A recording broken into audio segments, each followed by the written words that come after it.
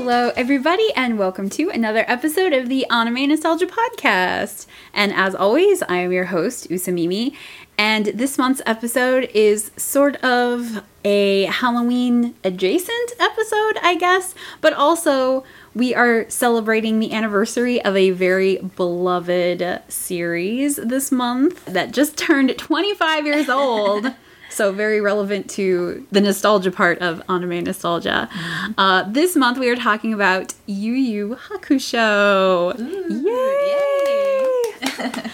And with me is my good friend and very big Yu Yu Hakusho fan, Trisha, aka Boobly from Tumblr. Welcome back, Trisha! Hey everyone, nice to be back. I'm very excited to be back for Yu Yu Hakusho, my favorite anime. Everyone probably knows. Yes, I knew that eventually when I did my Yu Yu Hakusho episode, I was like, I gotta recruit Trisha. She is the biggest Yu Yu Hakusho fan I know. Oh, you're so sweet. Because you love it so much. I do. It's kind of embarrassing. As we speak, you are wearing the official 25th anniversary Yu Yu Hakusho Toguro Brothers shirt. Yes, my WeGo Toguro shirt. They did if you guys don't know, WeGo is like this clothing store in Japan, and they did like this 25th collab with the Yu Yu Hakusho anime, so they made all these awesome t-shirts. So yes. I bought a Toguro one, and I bought a Botan one. So. Yes, the Botan one is really cute. It is. I would have worn it today, but like I wore it like a couple of days ago, so it's Yeah, as soon as you got it, you were like, I need this! Exactly. I need to wear this. I need Botan on my body. I mean, obviously. They are great. I love them so much. But yes, I got Toguro on because gotta represent Toguro. So yes. We all have like our Yu Yu Hakusho vibes today because like I literally finished my rewatch of the entire TV show this morning because I kept putting it off. I was like, oh, I have time. And then I was like, oh no, we're recording this like this weekend. And so like yesterday I cut off a whole block of time where I was just like, I'm gonna do this all in one big chunk, and I finished like the last, I think I had 16 episodes left. Yeah, I saw you on Twitter, like you have your little live tweeting thread, and I was like, oh my god, she's actually gonna finish it. I'm gonna do it. I was, because I made a promise to myself. I was like, I'm going to finish this rewatch before we do the podcast because I want it fresh in my mind. Mm-hmm. And in my mind, I was like, oh, I'll do it like the week before, and I was just like, man, that didn't happen. But I did finish it. I finished it this very morning as we're recording it, and I'm still kind of like basking in the feelings, like, oh, I can't believe it's over. I did it. So because it's literally been over 10 years since I last watched Yu Yu Hakusho. Oh, wow. It's been a long time, and I was like, I really need to rewatch it. It's been a long time coming. I've owned it physically for like years, and it's just been like sitting on my shelf. Those shiny new sets, I was just like, oh, look, oh, it's so pretty. Yeah, it's kind of intimidating because it's so It is. It's 112 episodes. That's right. But so for the people who are listening to this like in a timely manner, like as this just comes out, this month, October, the month of October, was Yu Yu Hakusho's 25th anniversary for the anime. Yay! Happy birthday, Yu Yu Hakusho! Happy birthday. Happy birthday. You're having a quarter life crisis. And its official birthday was the 10th, right? Yes. It was October 10th. October 10th. It first aired in Japan in 1992. At 6:30 p.m. So, because it was the anniversary month and like it totally fit with like the theme of kind of Halloween. Mm-hmm. Like it's not super spooky. It's not like what you would traditionally be like, oh, this is a Halloween anime. But there's a lot of horror themes in it, and there's like death and demons and spirits and monsters and all sorts of like crazy crap. Yeah. So it's definitely like Halloween appropriate, yes. I felt. So I was like, well, this is perfect. I have to do the podcast about the anniversary on its anniversary month for Halloween. It's just like, that's too perfect. I can't not do it. Fate. It's destiny. It was just meant to happen. Mm-hmm. So a little background about Yu Yu Hakusho. So for the people who are listening and they might have never watched or read like a single tidbit about Yu Yu Hakusho, like if you had to describe it in a nutshell, How would you describe it? Like, give me the elevator pitch for Yu Yu Hakusho. Okay, I'm going to open it with the first line from the dub, episode 1, and this is how it starts out. It says, "And so it all begins. This boy's name is Yusuke. He's 14 years old and is supposed to be the hero of the story, but oddly enough, he's dead." Basically, spoiler alert, even though it's in the first episode, the main character of Yu Yu Hakusho, Yusuke Urameshi, dies in the first episode. And basically, he has to go through all these trials in order to get his life back. But at the beginning, he doesn't really seem like he wants it back, but through, going through some tests and everything, he realizes that people, around him really care, and he wants to, come back to life and everything. But anyway, he gets back to life by becoming this thing called the Spirit Realm Detective, where he has to go around and fight demons for Spirit World, and deal with a bunch of monsters and ghosts and everything. So, it's Ghostbusters, the anime, in a way. Yeah, in a way. Very loosely. But, it's a bunch of delinquents and demons fighting. Yes. So, it's... Two of my favorite things. Yes. Japanese delinquents. Yes, they are very charming. And Japanese ghosts. Yes, it's also funny because Yusuke's name is a pun. He, if anyone knows anything about Japanese folklore, ghosts actually say something like, yeah, Urameshi, yeah.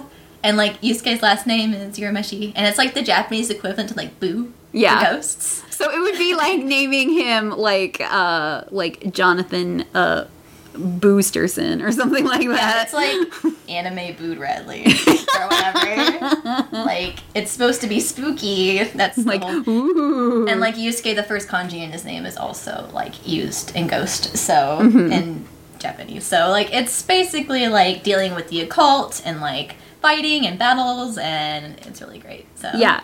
Because this was a Shonen Jump series, so of course there's going to be that Shonen sort of element. Even back then, for such an early 90s series, there was that whole shonen element where there has to be some sort of gimmick, and the gimmick was fighting. Yes. Kind of like with Dragon Ball, the gimmick was fighting. Yes, and they have, kind of similar, in Dragon Ball Z, they have, energy blasts and everything. In Yu Yu Hakusho, they have spirit energy and demon energy. It's kind of similar to that. Not completely, but, just as a concept, your blast. But it's something to, hook the kids in, because they also talk about, I noticed later on, I totally forgotten, they also talk about power levels and numbers and things like that. Because yes. Kids, they realized, kids got really into, oh, this guy's more powerful, his numbers are more, higher and stuff like that. That's more, within the demon rankings. Yes. And they have, E to A, and then they have an S class. S-class, yeah. And then when you get to the final arc, the Three Kings arc, they actually have a scouter. Yes. Where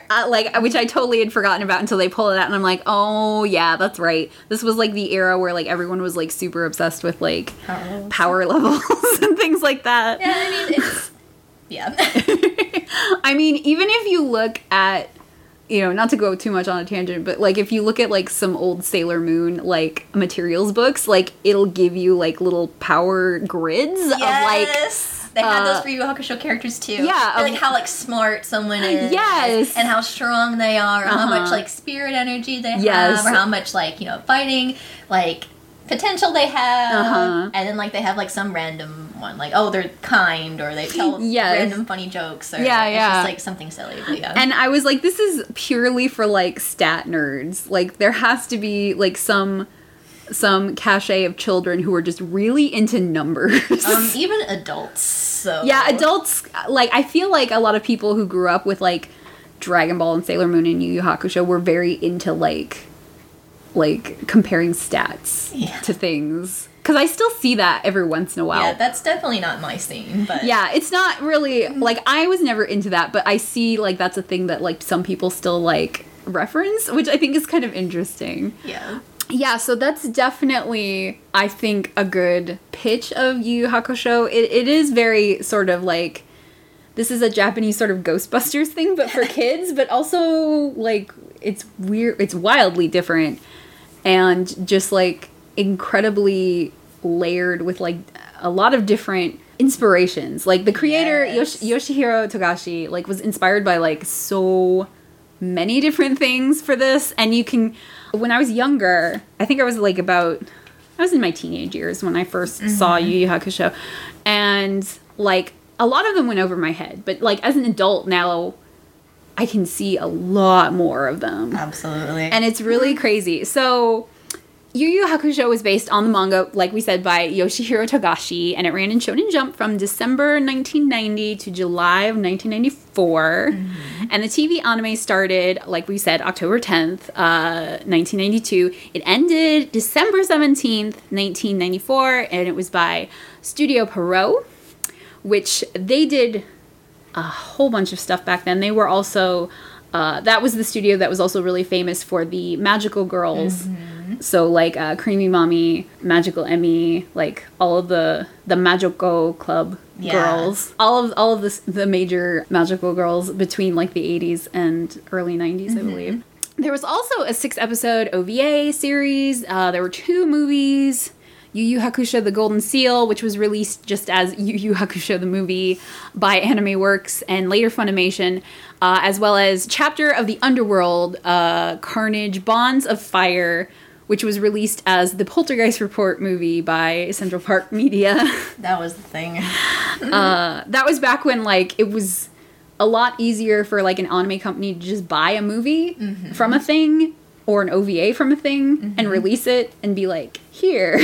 Like, here's this thing and dub it and whatever. Yeah. Like, is there a series that goes along with it? Sure, but that's like 112 episodes. Like, here's just a movie. That's not nearly as good as a show. Of course. But the first movie was only 30 minutes because it was shown as part of a triple feature in Japan. It was also showed with a Ninku short, which was also something that... It was something like that. And, yeah, it was like 30 minutes. It was just like an episode of the TV show. Yeah, it's kind of like how, like, some of the Sailor Moon movies are a little shorter because they also ran with, like, a short before it or after it. Or, like the third Ranma movie was like 30 minutes because it was shown with, like 3 other things. Yeah, the only difference between that little movie, quote unquote, and actual episodes, the animation looked really great. Yeah, because it had a bigger budget. Yeah. It didn't have a TV constraint to it. So Togashi began working on Yu Yu Hakusho around November of 1990, and he's a super big fan of occult and horror films. And so he wanted to make a manga based on these interests. And he had previously done a short manga called Occult Detective Group, or Occult Tantaidan. Ugh, that's a tongue twister. Which got a lot of positive reviews from readers, and so that gave him, like, the courage to, like, keep making manga. He was like, oh, people like this. I guess I should make more. Yeah. And so the original story went through several names before Togashi decided on Yu Yu Hakusho. The first drafts to editors were just labeled as How to Be a Ghost, which, I mean, that's kind of cute, but if this show had been called How to Be a Ghost, I would have been like, why is it called that? And also, like, when Yusuke comes back to life, he's not a ghost anymore. Yeah, so exactly. Like... So it doesn't really make a lot of sense. Yeah. But when the story was approved, Togashi proposed calling it Yu Yu Ki, which would have been translated roughly as the Poltergeist Chronicles, a play on the title Sayuki, which is the original Journey to the West story, aka the story that Dragon Ball was based on. But at the time, there was also a series called Chin Yu Ki. So Togashi came up with Yu Yu Hakusho instead because he said it was like the first thing he thought of. He's kind of arbitrary with a lot of things. Yeah, I guess he figured, he was like, well, the name's not that important. Yeah, he kind of just throws caution to the wind. Like, yeah, he's like, whatever, just call it that. But yeah, Yu Yu Hakusho roughly translates to Poltergeist Report, which is what you see it's subtitled as, like, on the official, like, Funimation releases and stuff. Yeah, well, yeah, it's like Ghost Files. Ghost Files, yeah. It's like Yu Yu Hakusho, Ghost Files. So. And, or, I'm thinking of, like, the Poltergeist Report movie. Yeah. Yes, that's what they subtitled that as. Yeah, like, same thing, really. But, I mean, Ghost Files, Poltergeist Report, it's basically like they took out a thesaurus and were like, this sounds good. Yeah, it's like, everyone still calls it Yu Yu Hakusho. So. Yeah. I mean, I don't think I've ever heard anyone just straight up call it the Ghost Files. I know that in the Philippines they call it Ghost Fighter. Yes. Because that's a whole thing. Yeah, so. That's a whole thing. Like in other countries, like sometimes things Yeah, get in renamed. the Philippines, it actually aired a lot earlier than it did in the States. It actually aired in the mid-90s, so not long after it actually finished airing, so... Yeah, and they had their own dub of it over Yes, there, too. they changed the name. Yes. Yusuke was Eugene. Yes! Kuwabara was Alfred. Kurama was Dennis. Dennis. And he was originally Denise at first. Oh. And then they called Hiei Vincent. Vince. And Koenma was Jericho. He looks like a Vincent. I can see it. But the one that's wildest is Yusuke's. I mean, Eugene. Eugene. Could you imagine? Oh my goodness. I'm amazed that that's not like the Deke dub of Yu Yu Hakusho. I've never heard the Tagalog dub, so I don't really know. Ugh. I mean, the Tagalog dub. Tagalog, yeah. The Tagalog dub, I haven't heard it. But I have, when I was growing up, I had a lot of friends and pen pals even from the Philippines area, and every single one of them was super into Yu Yu Hakusho. I see like random pics from, like of graffiti around the Philippines sometimes, like in cities and whatever. And like I see Yu Yu Hakusho graffiti all the time, and I love it. That's they, like, awesome. They put them like, I remember there was one specific picture where they had it like on a set of lockers. Oh, yes! They had it like, the one where they're all dressed as a band? Yes! That was on the lockers, and I remember seeing one on the school bus. Oh, like wow. An old abandoned school bus. Wow. So it's pretty cool. Yeah, so shout out to like all you cool kids that grew up in the Philippines. All the Filipino kids out there. Who got Yu Yu Hakusho before we did. Yeah. You can rub that in our faces. Yes. That you got it first. Totally. With very, very interesting renames. Hey, it gets the word out there. I mean, back then that was like a whole thing, was like the names that sounded vaguely right. Yeah. Kurama's Dennis. I mean, there's no real American English name equivalent for Kurama. No, not. I mean, to be fair, Eugene from Yusuke is actually kind of genius. It just sounds really ridiculous. God, it's a wild. Oh man, but it took, like you said, it took a long time for Yu Yu Hakusho to officially come to America. Because when I first got into it in the 90s, I was watching fansub VHSs of Yu Yu Hakusho. Hardcore. Yeah. I can't say that I'm not a little jealous, because that sounds great. I mean, it was kind of like in that era where like any of those old screen caps from the old Dragon Ball Z fan subs of that day, like a lot of fan subbers would just needlessly throw like swearing and stuff in there because they were like, oh yeah, this is so hardcore, and this is a much more mature cartoon than they're showing on, American TV and stuff like that. So, like, those old fan subs I had, I distinctly remember, like, Yusuke being a huge potty mouth. Like, they made him swear a lot. I mean, they make him do that a lot in the English dub, too. I can probably, like, count how many times Yusuke has said ass. He has said it so often. It's his favorite word. And I just knew, I was like, I mean, at the time I was just like, whoa, they're really mature letting their kids watch shows where like all the kids swear and stuff. But as I got older, I was like, oh, that was just stuff they peppered in to make it seem more cool and stuff, I guess. But back then I was just like, oh wow, this is so like crazy. They're just swearing and fighting and Yes. it's amazing. But yeah, back then, I had no idea that Yu Yu Hakusho would be that long. And so, like, it took me forever to watch the whole series. And when I first watched it, I actually didn't see the whole thing because after I found out how long it was, like how many tapes I would have to buy, I was like, oh my gosh, I don't think I can afford all that. Because, I mean, even though I had pretty good babysitting money, I was just like, I'm buying, like, other tapes from other shows, too. I need to, like, even it out. So I went years without seeing like the entirety of the show because I was like, okay, I want to see how the Dark Tournament ends because I, started at the beginning. And so I saw like that arc and then I skipped a lot of the stuff with Sensui. Of the chapter Black Heart. Yeah. And then just went kind of straight to like right after that. Oh, the Three Kings arc. Yeah.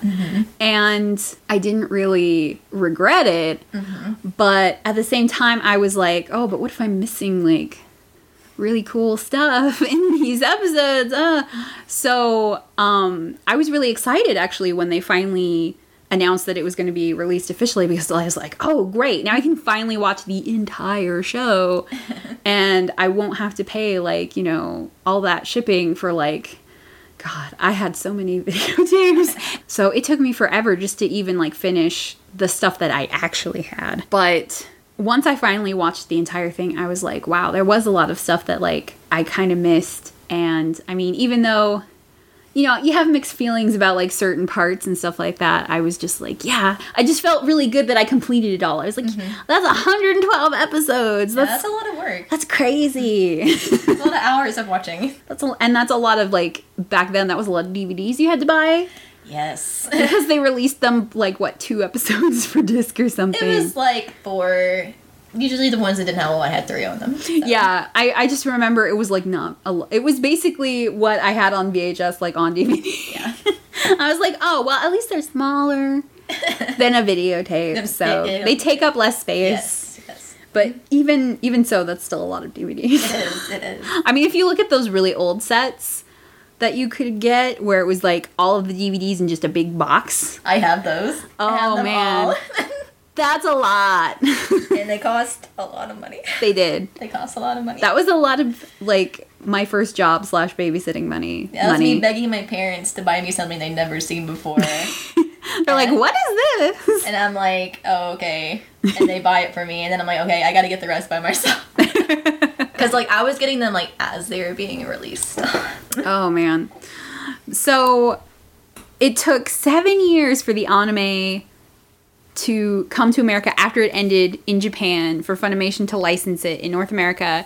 And they started releasing it here in 2001. And it first premiered uncut on TV on Cartoon Network's Adult Swim block in February 2002, until it was moved to Toonami in March 2003, where it was heavily edited. And that was also the year Viz started releasing the original manga, because they were like, oh, we own Shonen Jump properties. That's on TV. People might want to read the manga that's based off of. Yeah, makes sense. So that was really exciting, because I never thought the manga would be brought over here. Yeah. So I was really, really excited for that, because I was just like, I've only ever seen it in the Japanese tankobons. Like, I owned, like, I think 3 volumes of the Japanese tankobons at the time, because I bought them, like, at the used bookstore for, like, $1 a piece. I was like, oh my god, I have Yu Yu Hakusho manga. I was like, oh, it's so special, you know, because it's not available in English. It was like, you know, and I put it right next to my Sailor Moon manga, because I was like, because they're married. Yes, because they're married. Yes, Naoko Takeuchi and Yoshihiro Togashi are married. So. Yes, they are the manga power couple. Yes, very much. The 2 billion yen couple, that's their nickname in Japan. I mean, it's true, though. Cause, oh, yeah, they're loaded. Because, like, Yu Yu Hakusho was, like, insanely popular in Japan. And Sailor Moon, I mean, that goes without saying how popular it still is. Oh, yes. I mean, if we had to compare, I would say that Sailor Moon is probably more popular, just because it's had more staying power over the years. No, I agree with that, yeah. But, I mean, as far as shonen manga goes, like, Yu Yu Hakusho is still, like... It's pretty iconic, I would say. So. I mean, it did a lot of things... Like, we'll get into this, like, pretty soon. Yeah. That how, like, Yu Yu Hakusho broke a lot of molds when it came to shonen series, manga, and anime. And it kind of launched a lot of trends. Yes. Later on. Very much. So, a lot of people go back to it as, like, saying, you know, this is a very important piece of work. Yeah, and a lot of very current mangaka, like Kishimoto, Naruto's Kishimoto, he is very, very, very inspired by Yu Yu Hakusho and Hunter x Hunter and everything Togashi has done as a mangaka, so... That doesn't surprise me at all. I know. And he is always ready to admit it. Yeah. He is very on Togashi, he loves him, so... Yeah, most manga artists, like, wear their heart on their sleeves when it comes to, like, their inspirations. They do, but he is a giant fan of Yu Yu Hakusho. If you ever read Naruto. That makes perfect sense. Like, I haven't read all of Naruto, but, like, when that first started, I think I've mentioned before that I have the Shonen Jump issue that has the very first chapter of Naruto because it has the very last chapter of Rurouni Kenshin in it. Oh, nice. Because I was like, oh, Kenshin's ending. And so I bought that and I saved it. And I was like, I don't know what this Naruto thing is, but like... oh, boy. I think you got a big story coming. I know. And then that became a thing. So yeah, I have like the Shonen Jump issue that has the very first Naruto. And like everyone's always like, why do you have this? And I'm like, well, the last... chapter of Kenshin was in it. That's the only reason I got it. Because I was like, I don't know what Naruto is. Yeah. It was this new thing that was starting. You know, new stuff happens in Shonen Jump all the time, and it doesn't always, you know, light the world on fire. So I already kind of told the story about like how I got into Yu Yu Hakusho. It was one of those shows where I was like, okay, this sounds interesting, and it looks kind of interesting. I'll get the first like fan sub tape and see if I like it. And I was like, wow, like it instantly kind of hooks you in the first couple of episodes. Oh, that first episode hit you a lot harder than you remember? Yeah. When you first watch it. Yeah, when I did my rewatch, especially those first 5 episodes are probably the strongest start to a series that I can just like remember ever feeling like, wow, this is really unique and interesting. Yeah, it really like grips onto those like dramatic and emotional aspects, which I feel Togashi is really strong at as a mangaka. Yeah, in such a short amount of time too. Yeah, he's very effective. Yeah. So I already kind of went like how I got into it. Like, how did you get into Yu Yu Hakusho? Like the way I got into it's kind of strange, but it's kind of a roundabout way of getting into it. But anyway, I remember when I was 10 years old, I was at a friend's house. We were having a sleepover, and she had this giant big screen TV. And anyway, we tired ourselves out from like playing, you know, and whatever, and we were gonna go to bed. And it was like, you know, midnight or so, and we were like, oh, we'll just keep the TV on, and it'll go to sleep after a while, you know, just to lull us to sleep, basically. So we turned on Cartoon Network. And it had this thing called Adult Swim on it that was brand new. And her parents were pretty lax. She could watch Adult Swim. Ooh. And so I was watching this big screen TV, and Yu Yu Hakusho came on for the first time I've ever seen it in my life. And it was the 3rd episode. Oh, wow. I remember it, which was the one where Kuwabara has to take that science test. Oh, yeah. It's the one where he has to help his friend Okubo to keep his job, and he has to deal with that really nasty teacher and stuff. So I was, like, watching this. I had no idea what was going on, and I'm like, what is this? I was just kind of baffled. I'd never seen anything like it before, because at the time I really liked anime, but I didn't really know it was anime, because I was pretty young. Right. But I liked Sailor Moon. I was really into Sailor Moon. I liked Cardcaptor Sakura and stuff. Well, Cardcaptors. Yeah, that whole thing. That whole thing. Anyway, I was watching it, and I'm like, I don't understand this. Like, why is this guy? Is he a ghost? Why is he helping this other dude? And, like, why do they sound like that? And why are they always getting into fights? And I just was like, whatever. I don't get this. So I turned it off, and I'm like, I'm never going to see this thing again. So I was like, okay, moving on with my life. I'm going to bed. So I went to sleep. And then, maybe like a year or so later, I was watching Toonami. And then it came on again. It did. It was during the Dark Tournament. And I didn't really get a chance to watch a lot of afternoon time Toonami because I was like involved in like a lot of like extracurricular stuff, like sports and everything. Oh, sure. Yeah, but anyway, it was when Toonami was on Saturday night. And I was watching it, and it was in the Dark Tournament, and it was, I think, the final fight. This is really hazy. It was the final fight with Toguro, younger Toguro in the final round, and he was in his like 100% form. Oh my gosh! And I was just like flipping through channels, and I saw this, and I'm like, what? What is that? I was like super kind of like freaked out, but like intrigued by it. Oh, like, I didn't get it. I was like, this is gross. I don't want to watch this. So I flipped the channel and never saw it again. So, like, you know, I saw it twice and it didn't leave an impression on me. Both times you were like, I am grossed out and weirded out. And I don't understand this. Anyway.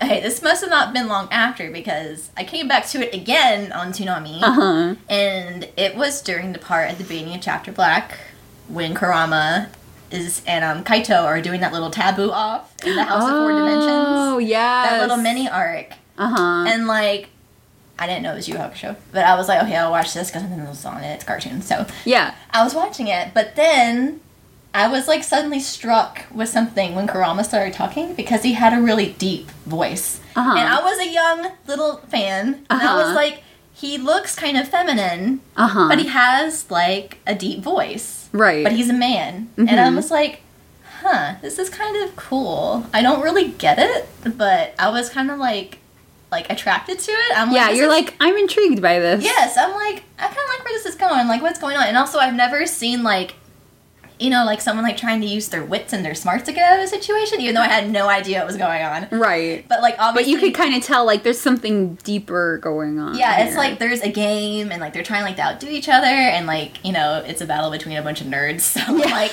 pretty much. that's pretty much what that fight was. But I was just like kind of, I'm like, what the heck is this? Anyway, the end of the episode ended with Kurama, you know, scaring Kaito and whatever. Right. And I was like, okay, this is actually kind of weird, but I kind of like it. Uh-huh. And like all the other, I started like getting introduced. So I started like watching it like kind of casually and whatever. And I was like, oh, these characters are kind of like intriguing, and I kind of like, they're all kind of cool. And I was not really into things like fighting shows. Like I could not get into Dragon Ball Z despite how many of my friends liked it. Uh-huh. Because the character designs put me off. Mhm. I eventually came around to Dragon Ball when I saw Dragon Ball. Right. And I enjoyed that a lot more than I got into Z, but whatever. But I really enjoyed the character designs. They were kind of very slick and cool looking, kind of reminiscent of all the things that I usually enjoy, which were like kind of more shoujo-y, kind of younger, you know, like Sailor Moon. I was really into Right. Sailor Moon, and it kind of had that kind of like quality to it. I liked it.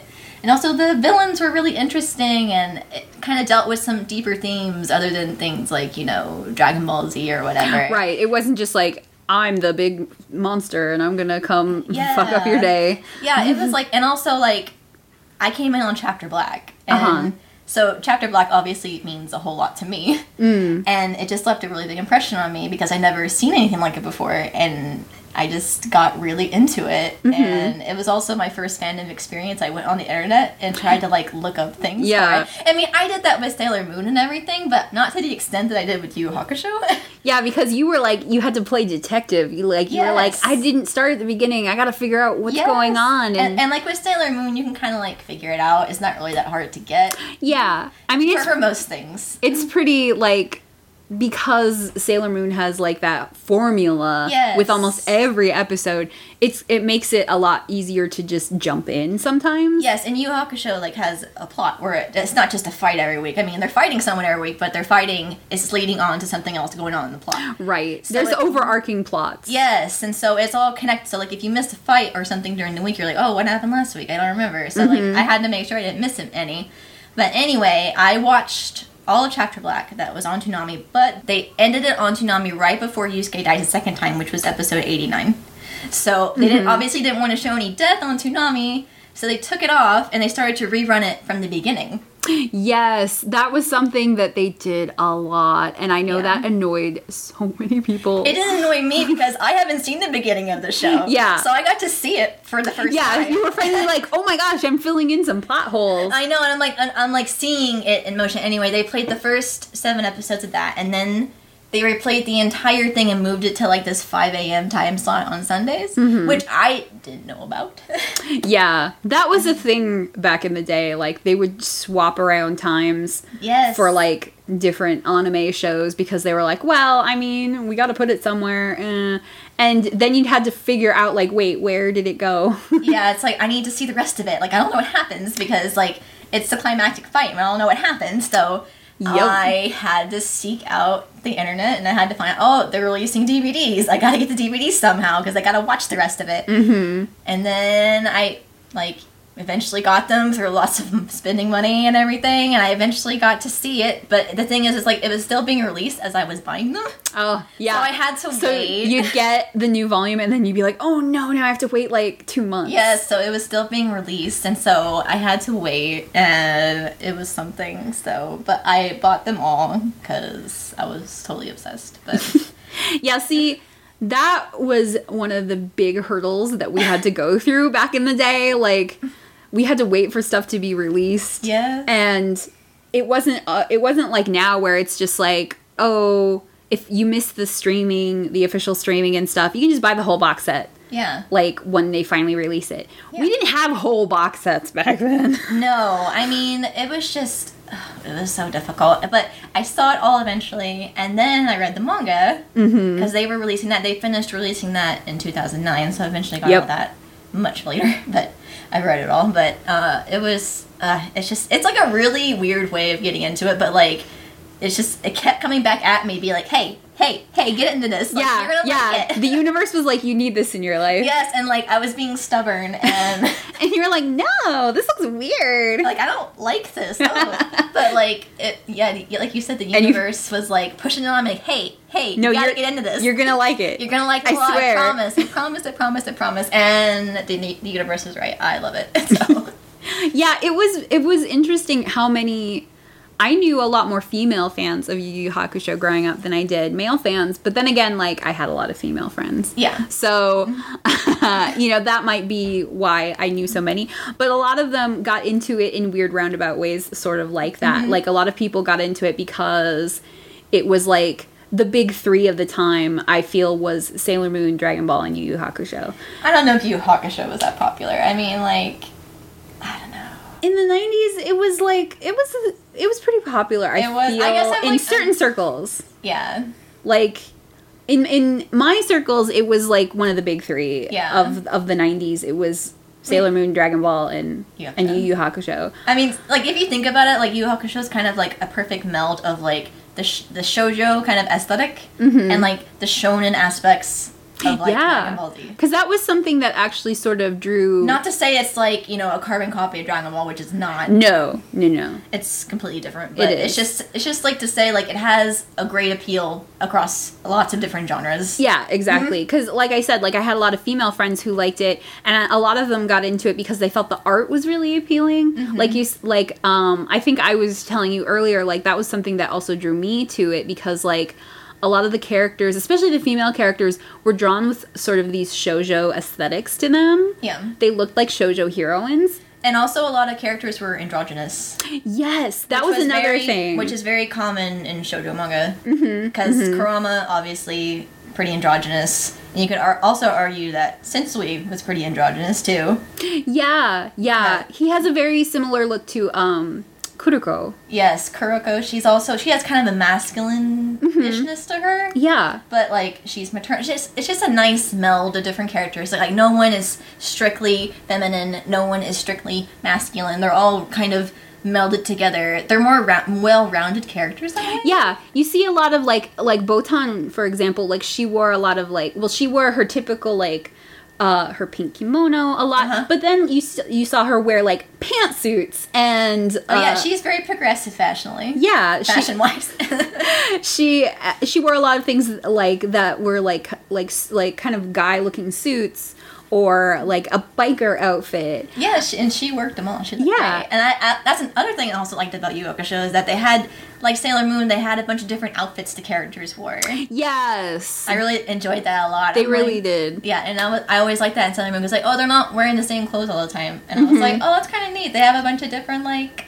They have, like, tastes, and they, like, I thought it was really cool. Like, some days, Yusuke wouldn't slick back his hair, and he would just let it be poofy. Yes, it was very cute. And, like, Kurama sometimes didn't wear, khakis all the time. Sometimes he wore jeans, which is still kind of odd to me, but... I know, Kurama wearing jeans, you're like, what? Yeah, it's kind of nice to see, like, that come out through a character. I know it's just a small little thing, but I just really always liked that, though. Yeah, but... I think that was something else that, like, appealed to a lot of the female fans that I knew that liked it. Because a lot of them got into it because they saw characters like Kurama and they were like, oh, this is very shoujo manga-y. I'm very intrigued. And then they were like, oh, this is actually a really interesting series. Yeah. With a lot of depth to it and a lot of emotion. And I think that is one of the things that was pretty universal with all fans. They were like, they get into it for like one thing or another, and then they found there's like so many more levels to it. Yes, it's pretty layered, like you said before. So it's so good. But yeah, it's nice that it has that kind of mass appeal. It's not just, and even like the cast is so varied. Like yeah, like if you look at all of these characters separately, you wouldn't think these are all friends. Yeah, I mean, they all look completely different from each other. And it's kind of like a very, very diverse cast. And I think that's honestly the appeal of it, because also at the time that I was, got around to actually liking Yu Yu Hakusho, I was very into like boy and girl bands. At the time, like I was super into like Destiny's Child and Spice Girls and TLC, Backstreet Boys, and NSYNC. And honestly, if like they marketed that towards me like that, I would have got into it a lot sooner. And I'm like, yeah. So yeah, I think I poked a little bit of fun at it on my personal Twitter, where I posted like almost like 15 different pieces of like actual official Yu Yu Hakusho art, and I was like, every other piece of official Yu Yu Hakusho art just looks like they're all a boy band.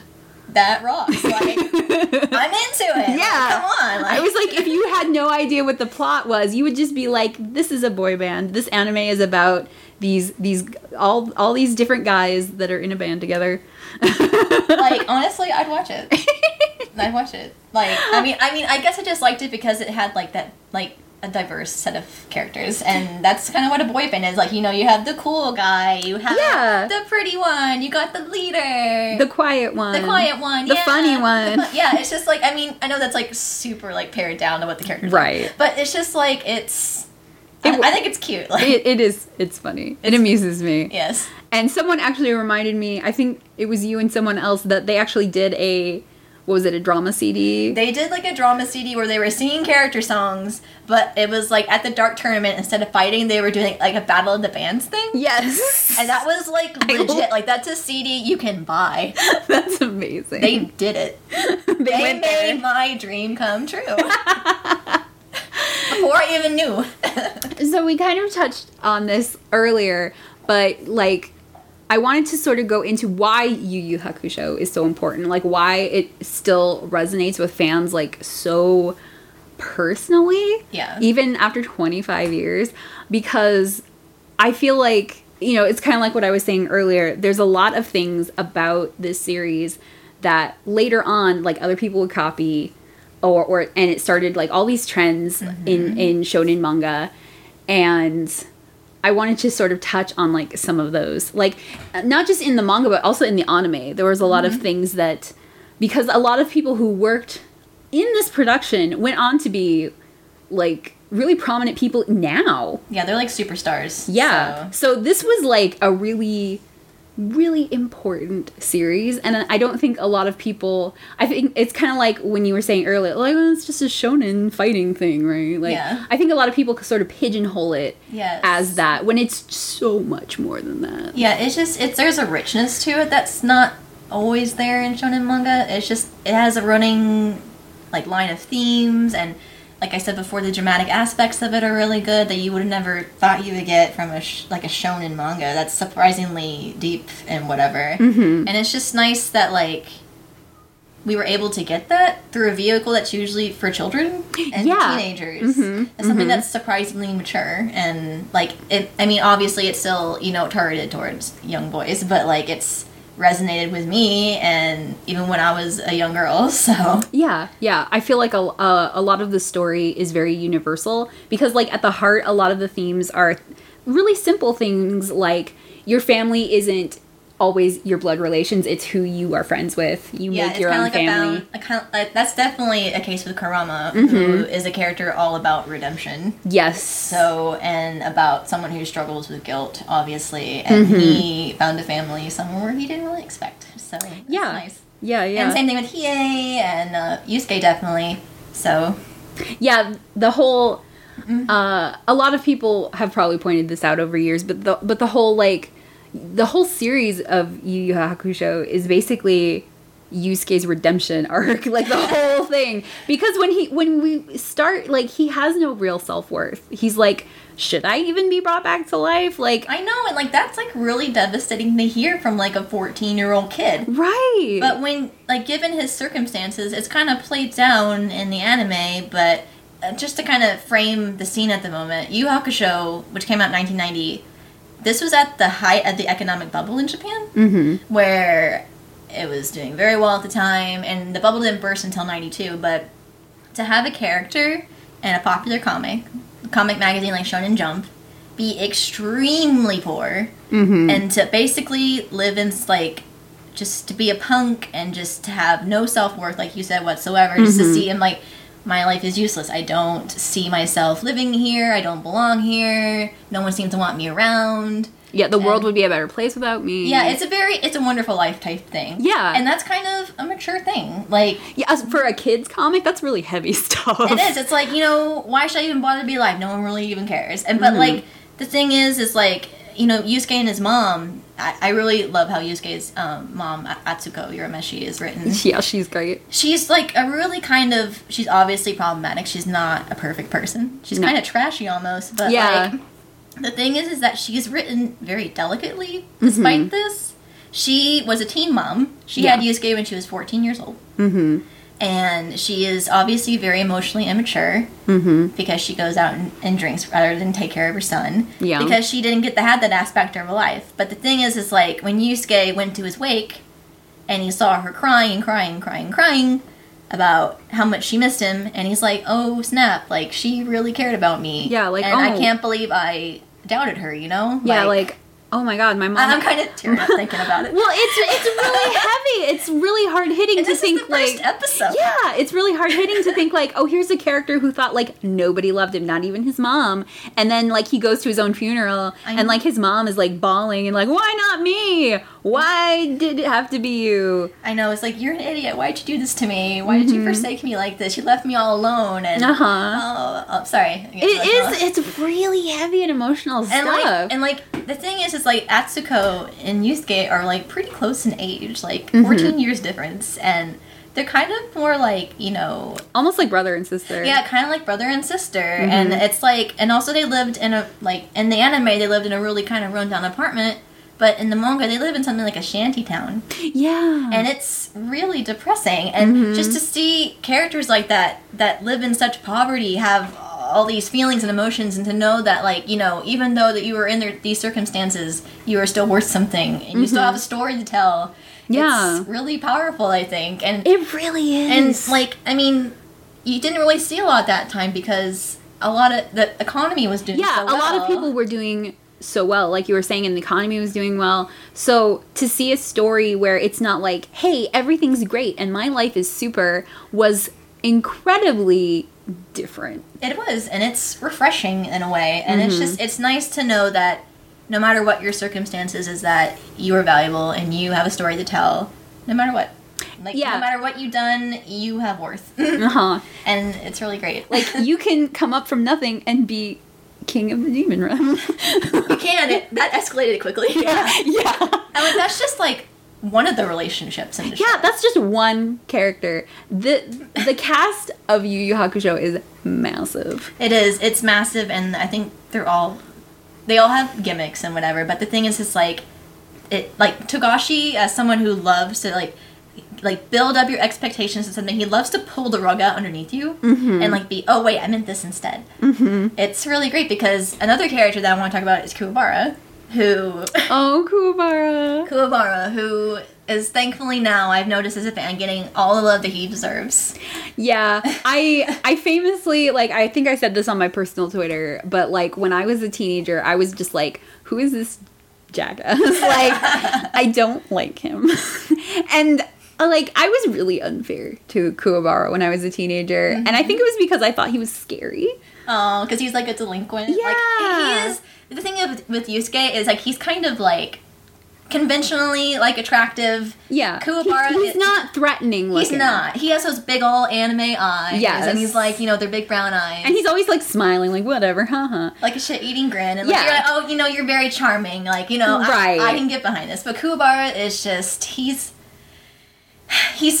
more of a typical delinquent type character. Yes. He has the punch perm, and he's always trying to... I mean, Yusuke's getting in fights, too, but he doesn't win a lot of fights against Yusuke, so you think he's kind of a loser at first. And he's really loud and obnoxious. Yes, and sometimes his voice might grate on you a little bit. Yeah. Even both of the versions, in both the dub and the Japanese. And this comes from someone who loves Christopher Sabat and Seguru Chiba. I love them both.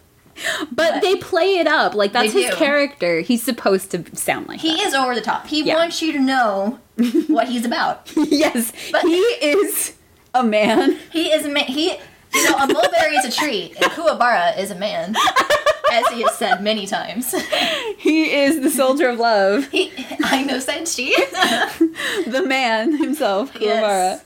Kuwabara the man. But yeah, Kuwabara, like, he's built up to be like this, like, really, like, scary type of delinquent character. He's kind of a loser, and, like, Yusuke's rival, at least to him anyway. But, like, you realize that, like, he has a soft spot for cats and everything. His little baby kitten. And, like, throughout the series, Aw. especially during the Dark Tournament, you realize how vulnerable he really is and how protective Yusuke gets of him. He ends up being, like, the purest hearted character, probably in the whole series. It's funny because once, we were saying that he's pure and whatever, and the thing is, it's like when you get the chapter black, he's kidnapped and everything, right? Because he gets a new, skill called the dimensional sword that can cut through dimensions and whatever.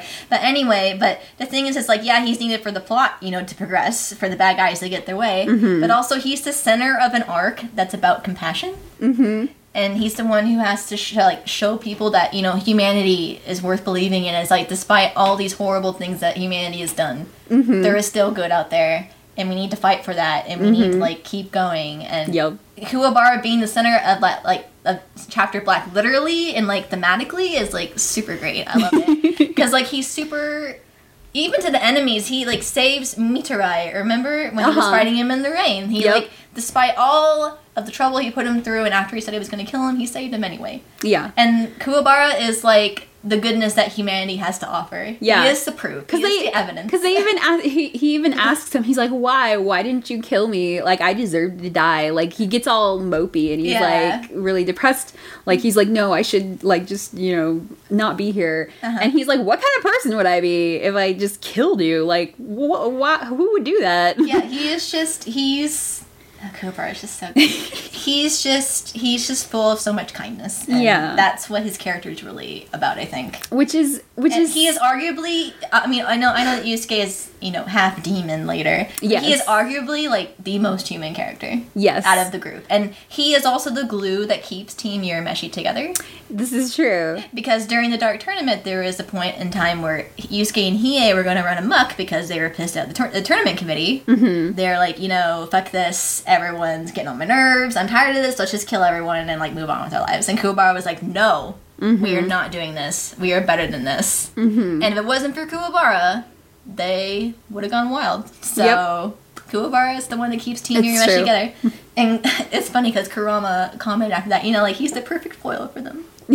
Kurama being very observant. So. Yes. It's Yeah. it's really It's so good. Like, I mean, that's like one character. Yeah, it's I feel like we could just do, like, a whole episode where we go through, like, each character and talk about, like, how their personality, like, part of their personality is, like, a cornerstone to, like, the themes in the series, because it's true. I feel like each character is an integral part, even the characters that maybe aren't there for very long, or only there for, like, certain parts of the story. Yeah, and, like, can I bring up another example? I hope I'm not being annoying. No. Okay.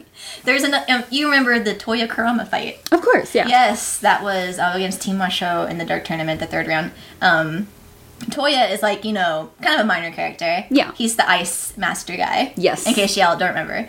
Trying to put some context in here. Anyway, Kurama is fighting against him. And Kurama is fighting against a team of ninjas, basically. Shinobi, as they say in the show. But anyway, as Kurama, as a character, he was a thief. He was a demon. And he lived in secrecy his entire life. And now he is out in the open. He's a human now. He is taking a human form, basically. And he has to fight against these people who have always been in the shadows, right? So it's really interesting to have that fight where Kurama wants to fight these people who were in a profession that was really similar to his. Yeah. So it's a really interesting fight. And, like, when I was going through my rewatch this time, I was trying to be a lot more critical, and I'm, like, going through all these fights, and I'm like, this is surprisingly well thought out. Yeah. I mean, I knew it was always well thought out, but I'm like, wow, I'm noticing stuff I'd never noticed before. The parallels between each of the characters Yes. when they go up against each other, like, it has meaning. It does. And also Toya comments saying, "Oh, you must be very old," to Kurama. Because Kurama is very old. Yeah, he's an old fox demon. Yeah, like you said, he's the version we're seeing of Kurama is basically his human form, where he had escaped from the demon realm. Yes. And had been he took form in this pregnant woman. Yes. And was reborn as like a human. I mean, it sounds ridiculous, but that's like Japanese ghost mythology for you. Yeah. You know, it's kind of out there, but you know, you just run with it. Yeah, you just go with it. But anyway, it's like a little thing, but like it's just, you get some insight into Kurama's character. And like you always knew he was old, but like to see it like actually like be present in the story, and like for other character to say, "Oh, you know, you must have been doing this a long time, fighting people in secrecy and everything." Yeah. And it's just like a little tiny thing, but it's so good. It's so subtle, and like it's so good. I love it. Yeah, it's little things like that that really leave strong impressions for the rest of like a character's development and things like that. It's like I was saying earlier, it's like all these small things build up like these cornerstones thematically of like who these characters are and their story, and it all really blends together like super well. It does. And you don't really get that a lot in stuff that was originally made for kids. Like, yeah, it's just so good. Sorry, I'm like gushing. No, totally. So like when we were talking about like stuff where like these were things that like Yu Yu Hakusho like sort of started like trends with. Well, it definitely brought up a theme, at least in Sensui's arc, the Chapter Black arc. Sensui always had this like this meaning of like black and white, like good and evil, which is a very prevalent thing in like shonen manga. Of course, very, very prevalent. And the thing is like that worldview that he had his entire life, it pretty much got destroyed. Right. When he was witnessing how awful humanity really is. And so he was just questioning everything. Like, wait, why am I fighting these things that I thought were bad? When they're not, when they might be innocent. And like that dualism, that, you know, that philosophy he's lived by his entire life, he's just like taken aback. It's like, wait, I don't know what's real anymore, almost. And also that like Sensui is a really interesting character because you have a character that is suffering from like a mental illness condition. Yes. That's not really prevalent unless it's played as a joke. Yes. But like I felt it was done pretty well in Yu Yu Hakusho. Yeah. I mean, it wasn't like he was a bad guy because he had these mental problems. No. Because they didn't know about them until he started doing all this bad stuff. Yeah, he actually, you know, they told until them. Spirit World was like, hey, you need to like stop this dude because he's gonna like, you know, release the demons on the human world and whatever. And it was handled, I mean, obviously not realistically, like, I mean, that's it's also shonen manga, so like, but at the same time, like you said, it's not played off as like a joke, because you know, with people with dissociative identity disorder or multiple personality disorder, it's been changed to but it's usually played as a joke, and like, oh, you know, they have like different personalities, it's funny, you know, like, oh, here's the silly personality, here's the mean personality, and but they actually showed like sympathy when they discovered this. They were like, oh my god, like what? Like when Kurama figured it out, he's like, oh wait, he has 7 personalities. Like this is a lot more than I thought I was expecting. This isn't what we thought it was, basically. No, and I mean, and the thing is like, it's not handled perfectly. No. But it's nice to see like sympathy shown towards the mentally ill. Yes. In a popular comic like that. Yes. And Sensui is never really demonized. If anything, he is seen as enlightened and pure. He's not really seen... Well, I mean, you could argue, like, pretty easily argue that Togashi doesn't really have villains. He has antagonists. Yes. They don't really feel like villains. They're just... Until you get to know them and you're like, oh, wait. Like... It was the same with Toguro, too. Like, Toguro was all about redemption. He wanted to redeem himself from from betraying his friends and, you know, Genkai and whatever. Yeah. And he was stubborn and he didn't want to admit he was wrong, so he was just going to go through the whole thing. He was like, you know what, I'm just going to live this life and I'm going to be a horrible person because that's the decision I made. Yeah, this is the hole I dug and now I'm going to jump into it. Yeah, like, you know what, I made a bad choice and I'm going to prove you were right and I was wrong. And he makes himself suffer for that. And Yeah, I feel like you said, like the whole, not so much villains, but antagonists. I think that was something that really changed in shonen series after Yes. Yu Yu Hakusho. Like, because before that, we get a lot of, like, this is the bad guy. They just want to do bad things. That's their personality. Yeah, it's like they're bad. We want to stop them. We're good. They're bad. Like, Yeah. it's very cut dry. I mean, with Dragon Ball, it was kind of like, well, I hate comparing, like, It's such okay. two different things, but... Well, it's just- funny because Akira Toriyama is a huge influence on Togashi, so it's okay. Yeah, so, like, with Dragon Ball, most of the bad guys, it was like, yeah, they're bad, but then later they would redeem themselves. Yeah, that was common kind of in that era. Yeah, so it was like, oh, you were a bad person, but now you're a good person, and it's okay.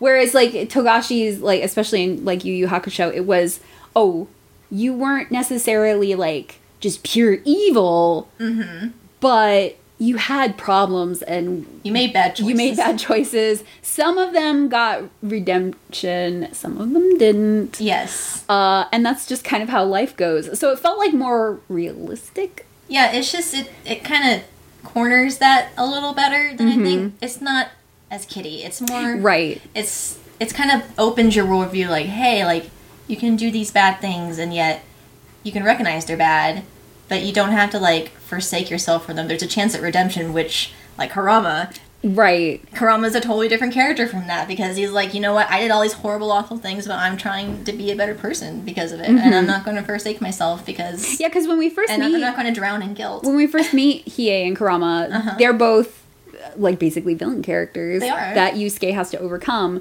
But he figures out, like, oh, well, you guys actually aren't really just, like, evil dudes doing this to be evil. You have reasons you're doing these things. Yeah, it's like, it's not like, it's nothing exists in a vacuum, you know? Like, Right. there's all these different things influencing these characters to act a certain way, which is something Togashi really focuses on because he really fine-tunes his characters, I think. That's something he's really good at. And, like, you know, Hiei, he was originally supposed to be a one-off bad guy at first, but people enjoyed him, his snarkiness, and his personality, and they were like, hey, you know, let's keep Hiei around. He's a good foil for, like, Kuwabara and everything. But also, Hiei has this, like, sense of innocence to him, which ties him back to his relationship with Yukina. So it's kind of a nice little, like, character trait he has, because you can tell he's relatively young. He arguably fits more in with, like, you know, Yusuke and Kuwabara, despite acting all high and mighty all the time, compared to Kurama, who's like a dinosaur and like a 16-year-old kid's body. Yeah, it's really funny when you think about it, like, that he's technically, like, the oldest of all of them. He is, like, I mean, next to maybe, like, Genkai, obviously. he is definitely older than Genkai, but it's just, it's really funny. I really just, the characters are so good, but yeah, and, like, there's just, it really just, like you said, it really laid the foundation for lots of other, inspiration for other series to take note of. And it was, even though it doesn't really maybe get as much attention as, you know, Dragon Ball or, like, God knows what else was running then, but, like, it's just, it's kind of like how it's written. It's subtle. Like, you need to be paying attention. And once you get in there, you're like, wow, this is actually, like, really well done. Yeah. And it's like, wow, like, I would have never thought that, you know, something that looks as typical as this would be kind of really impactful. And another thing that I noticed, like, while I was doing my rewatch this time around was I feel like this time, because I was paying more attention. Yeah, kind of like a critical eye to it. Yeah, I could definitely tell more of the horror influence over everything. Yes, and it's not just, like, one version of horror. Like, he covered so many subgenres of horror that it was really, really interesting, because there was your typical, like, there's zombies, there's, like, running through a haunted castle, there's just your typical, like, monsters, but then there's also, like, body horror elements, and just, like, psychological horror elements, and just regular old, like, weird 70s trippy sort of like houseu sort of elements to things. Yeah, you're right. It has a ton of horror influence, and Togashi is very shameless for showing it. If you guys obviously didn't notice from watching the show or reading the comic, he loves Alien, the movie. Yes. He loves Alien. That's his favorite movie, and you can totally tell. He says it's his favorite movie because it's his favorite situation in which characters die off one by one. And he also he loves H.R. Giger, who designed the Xenomorph. Yes. Very famously. Very famous.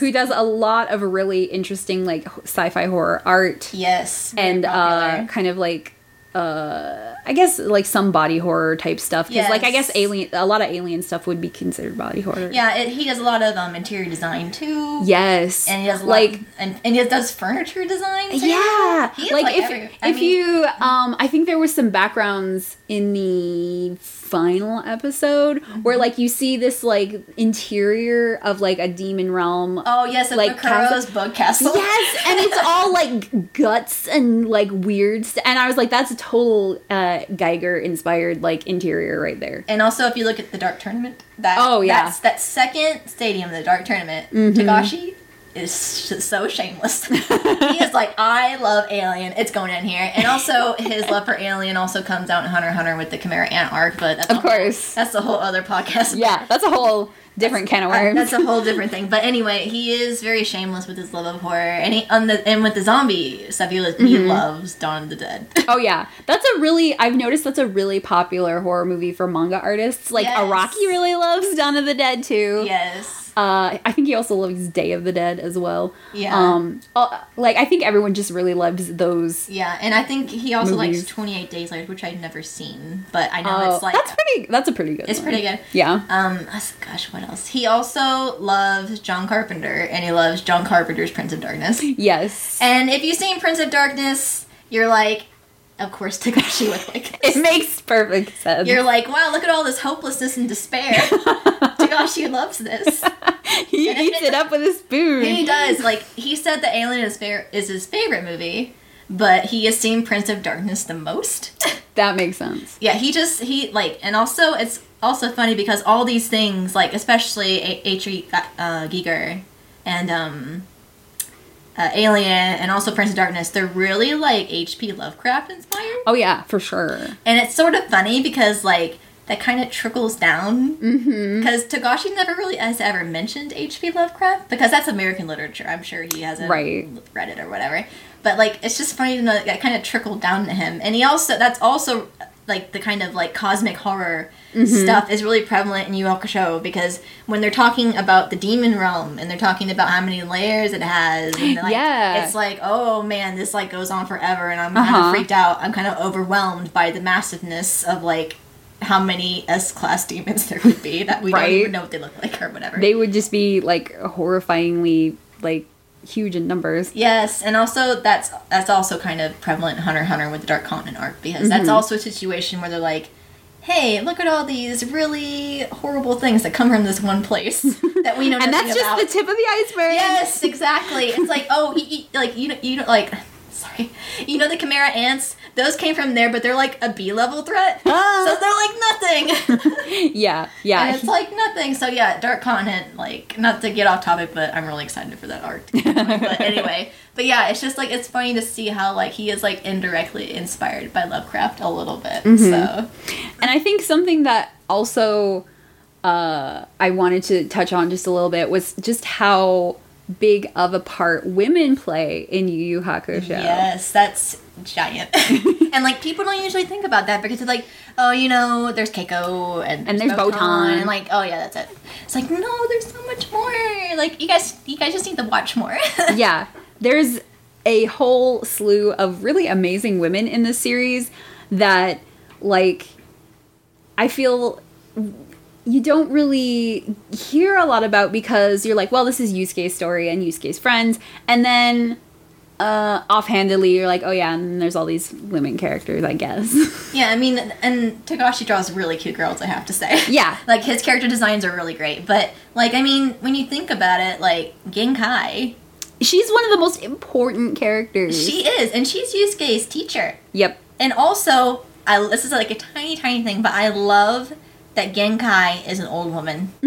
I love it that she's an old woman and she does not give a single shit. Yeah, she's like, I'm too old. I'm too old for this. I'm gonna go play some video games now. Yeah. That's her. Yeah, she literally spends her free time playing video games. Like, that actually becomes an integral part of a plot later in the series, which is hilarious. Yes, it's just like, and I love it that, like, she's old. And, like, yeah. Cause, like, and she doesn't, and she sounds old. Yes. She looks old. She's not like Lisa. Yes, I was just gonna bring in, that like, up. JoJo's, who, like, she's secretly, like, an old woman, but, like, Hammond is keeping her, like, looking super young. And, like, don't get me wrong. I love JoJo. Yes. I love Lisa. And I love Lisa too. But, like, I think Genkai is just much better written. I feel like it's really important representation. Yes. Like, it's not like, you don't see, when you see old women in manga or anime, it's usually a mom, a grandma, or just a random character meant for, like, a gag.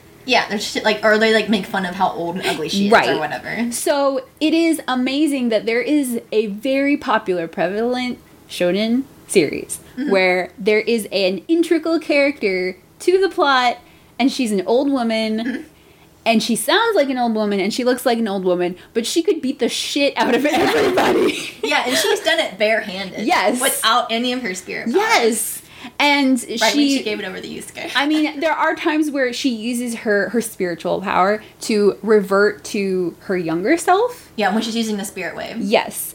But she doesn't always look like that. No. And, like, Toguro, like, tells her that she's old and ugly and that she made the wrong choice. And she's just like, whatever. She's like, you're stupid. Yeah, you're a dummy. No, she is, like, the thing with Toguro and Genkai is she is so fed up with him. He is so full of himself, trying to do this redemption, and she is just like, you know what, we could have been happy doing whatever if you would have just chilled a little bit. Like, yeah, if you would have scaled back just a little bit. And Toguro is just very bent on that. But yeah, you can kind of see why she got frustrated with him. It's like, you know, obviously she loved him. Yeah. But it's just like, you know what, like, you're just getting on my nerves. Like, yeah, their whole story is, like, super interesting because the pieces to that story don't even really fall into place until, like, it's over, really. Yeah, you're kind of wondering, like, what is going on there? Yeah. Because you get so many snippets, and you're kind of in the dark, just like, you know, the actual characters are. But you obviously get to know later, where you're like, oh, wait, like, I can see how this kind of went down. Yeah, and I feel like this is another sort of storytelling device that Togashi sort of, like, pioneered in Shonen Jump. Like, you didn't see a lot of stuff that didn't just outright be like, and here's the flashback explaining everything right in the middle of their fight. Yes, because that would have been distracting towards the fight itself. Yeah. And also, like, the thing is like, Toguro is defeated. You don't have to worry about beating him anymore. You can solely focus on his story. Yeah. Like, why is he this way? And it's tighter. You know, it's not distracting. And I thought that was smart, like you said. It was, and it's just, that's really good. So. Yeah. But, like, there's a lot of really good, like, we get to meet, later on, we meet the very first spirit detective. Kuroko Sato. Yeah, Kuroko Sato, maiden name Sanada. Yeah. Yeah. Because she gets married. She gets married to, like, a Togashi lookalike.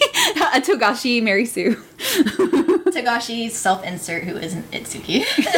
Yes, but, like, yes, you're right, Kuroko was the first spirit detective. The first spirit detective was a woman. Yeah. And she rocks. So. Yeah, she's really cool. I mean, she has these two kids who she's already trained. They're, like, what, like 5? And she's already, like, getting them to beat up Yusuke. I know, they're, like, gunning to, like, get demons and everything. It's like, she's not messing around. Like, yeah, she's like, oh no, I'm gonna be, like, the next Genkai, guys. No, she is, like... Kuroko is so cool. I would love an entire backstory about her. I know, because we see her, like, in a flashback with her, basically her Botan. Yeah. And I'm just like, I want to know more about that. Yeah, you get this photograph of her when she's young, and she is obviously overweight during it. But the thing is, it's like, and obviously she grew up and whatever, and... Yeah, she explained she was like, that summer I grew, like... A foot. But I didn't gain any weight. Yeah, and so I evened out. So, like, it's just, like, it would be so sick to have, like, a Spirit Detective prequel with Kuroko as, like, a kick-ass fat girl going in there and being amazing. Yes! That would be amazing. I would kill to see that. Like, that would be so cool. We need more kick-ass fat girls in media. Especially shonen media. Yes, because, like, Kuroko rules. Like, sorry, she's probably, like, one of my favorite Yu Hakusho characters and favorite characters ever. Despite how, like, little she shows up in the show. It's usually, like, 3 episodes, but she has so much potential. Yeah. Because not only is she, like, totally strong and kicks a bunch of ass, she's also really funny. Yeah, she is really funny. And she is super laid back. And she also, like, when she first met Sensui, for the first time after Sensui is defeated, this is, like, the arc where Yusuke meets Kuroko is kind of like a bridge arc between Chapter Black and Three Kings. But anyway, she called him. She's like, you know what? Something was up with him. Yeah. I could tell that he was fragile and something was going to go wrong. Like, he was going to break almost. And, like, and it was just, she called him out and it was just, it's so cool. Like, she's so perceptive and observant and she's just so cool, and I would love to see a whole arc about her. Yeah, and I wish we had more time where I could talk so much more extensively, but I would be remiss without, like, mentioning Shizuru. Oh, Shizuru, who I love. She's Kuwabara's older sister, and she's amazing. I love her. She's so great. Like, I totally forgot how, like, I kind of, like, low-key had a crush on her. She's, like, super laid back and cool. She's actually one of Togashi's favorite characters. She's super tough, too, and she doesn't take any shit. I mean, they went to the Spirit Realm to watch the tournament, the Dark Tournament, and, like, she sassed back at, like, all those demons around her. She put a cigarette in someone's, like, a demon's mouth to make him, like, go away. Yeah. She did not care. And, like, they were like, whoa, okay. Like, they backed off. They were like, wow, she means business. Like, we're not gonna mess with that. And, yeah, she's obviously more spiritually aware than Kuwabara. So it'd be interesting to see if, if she got a story. But she just she is so low-key. She doesn't want any trouble. Yeah, she's like, whatever. I don't think, like, I think if someone offered her to be a spirit detective, she'd be like, oh my god, that's too much work. Yeah, just screw that. That's just not her style, Nah, she's the cool One-san. Yes, she is great. I love her. And also, I love Yukina. Yes, she's so sweet. Yukina's more of a kind of softer character. And which is kind of nice to see in such, like, a show with a lot of harsh characters. Yes, and also when one of the harsh characters is her twin brother. Yes. It kind of gives him, like, kind of a little softness knowing that he is related to her. Because, like, when he's around her, he definitely, like, he changes. Yeah, he's, like, very protective, and he's, like, kind of quieter, more than usual. And you can just tell that he wants the best for her. And Hiei also forsakes himself because he's like, I don't want my sister to know that her brother is a criminal. Yeah. What if she rejects me? He's afraid of rejection, Yeah. It would be devastating to him knowing that she might hate him. Yeah, because she's aware that he's, like, he used to be a criminal and all this other stuff. Like, she's aware of that, but Yukina's just really sweet. But yeah, I don't think that she would have ever judged him so harshly. I think she would have forgiven him, but that's another, like, realistic sort of thing. Like, how many of us never tell somebody, like, our true feelings because we're afraid of rejection? Yeah. Like, that's a realistic feeling. Yeah, and you can, like, that kind of also shows his innocence again. Like, he doesn't have experience with this. He's like, I don't really know what to do in this situation. Yeah, I've never had family. I don't know what the hell to do about this. Yes, he's like, I've been alone, and this could be a chance not to be alone, and I don't know if I want that or not. He's hesitant. He's reluctant. It's really so nice. He's like, I guess I would just rather be her friend than nothing. Than, like, not knowing that, I'm her brother. But anyway, like, Yukina as a character, if you haven't noticed, Togashi really loves Hayao Miyazaki. And he really loves Clarice from Castle of Cagliostro. She is basically Clarice. Like, in a way, yeah. And, she's the Clarice character. She softens... Sweet. She softens everyone around her, basically. Because everyone loves her. Yes. I mean, Kuwabara goes nuts every time she's around. Oh my gosh, yes. Yukina-san. Yukina-san! Yes. He just screeches it. Yeah, but also Yukina has this kind of harshness to her, too. Like, Hiei has the softness to him. It's because she... Obviously, if you know anything about Hiei's backstory, the ice apparitions that she came from were very, very, like, traditional, as in they didn't want any men in their society. Yeah. They forsaked any men that came. But it was basically a nunnery. Yeah, they killed innocent children if they were the wrong gender. Yeah. Which is a whole can of worms to get into. But anyway, she always knew it was wrong. And there was one point in the show where she was like, you know what, I wish all those horrible people would die. because they caused my brother so much pain and so many people pain. And Which was kind of shocking to hear from her. I know, because, you know, Yukina is pretty soft-spoken, and she's kind of, like, docile, and, like, she's kind of, like, a typical ideal of Japanese feminine, like, yeah, she's like femininity. she's the Yamato Nadeshiko sort Yes, of thing. she's like, she just represents that, and to hear something like that coming from a character who is usually pretty demure and quiet is like, whoa. Like, whoa, that's a shocker. that's like, whoa, girl. Like, it's nice to see that she has more aspects of her personality than just being sweet. Right. She has a little bit of an edge to her. And then, of course, I gotta mention real quick, my favorite cyborg demon queen. Go, go, go! Morocco. Makuro's so great! Yeah, I was really blown away with this character originally when I first saw the series, and like even now, like looking back, it's so apparent that like that last arc is like kind of rushed in the anime. Yeah. But I mean, it is in the manga too. Yeah, but which we'll get into later. She is such an interesting character, and the fact that like she is held in such high regard. And has gone through so much hardship throughout her life. And plus, she's technically a character that has multiple disabilities. You know, she's lost her eye. She's lost, like, most of her skin on, like, the upper half of her body. Yeah, she's been, like, burnt. Yeah, really badly. She has an artificial arm. And, like, that wasn't really something that you saw in anime or manga unless it was like a villain character or something scary. Yeah, and the thing is Makuro is presented as a villain at first. At first, yes. I mean, as an antagonist. But, like, the thing is you learn more about her, and you learn more about the Three Kings and whatever, and you know that they have, you know, pasts and everything. You find out that Yomi is tied with Kurama when he was a thief. You find out that Karizen, one of the other kings, is Yusuke's ancestor. And then Makuro is not really related to anyone, but she had some interest in Hiei because she knew how strong he was and whatever. And she kind of knew about his backstory a little bit because she has people. Yeah. She's got people. But Makuro is just, like, so strange. And she's, like, eerie. But she's also, like, super laid back and funny. Yes. Like, the thing is like, she looks really grotesque and repulsive, you know, with... Like, even with her, like, sutra little mask on and whatever when she's hiding herself. But, like, it's just, you don't expect, like, this really scary-looking character to have, like, a really kind of funny sense of humor. Because she makes a bunch of jokes in the manga, specifically, that weren't in the anime. Well, actually, no, they were in the anime because she made a Star Wars reference. Oh, that's right.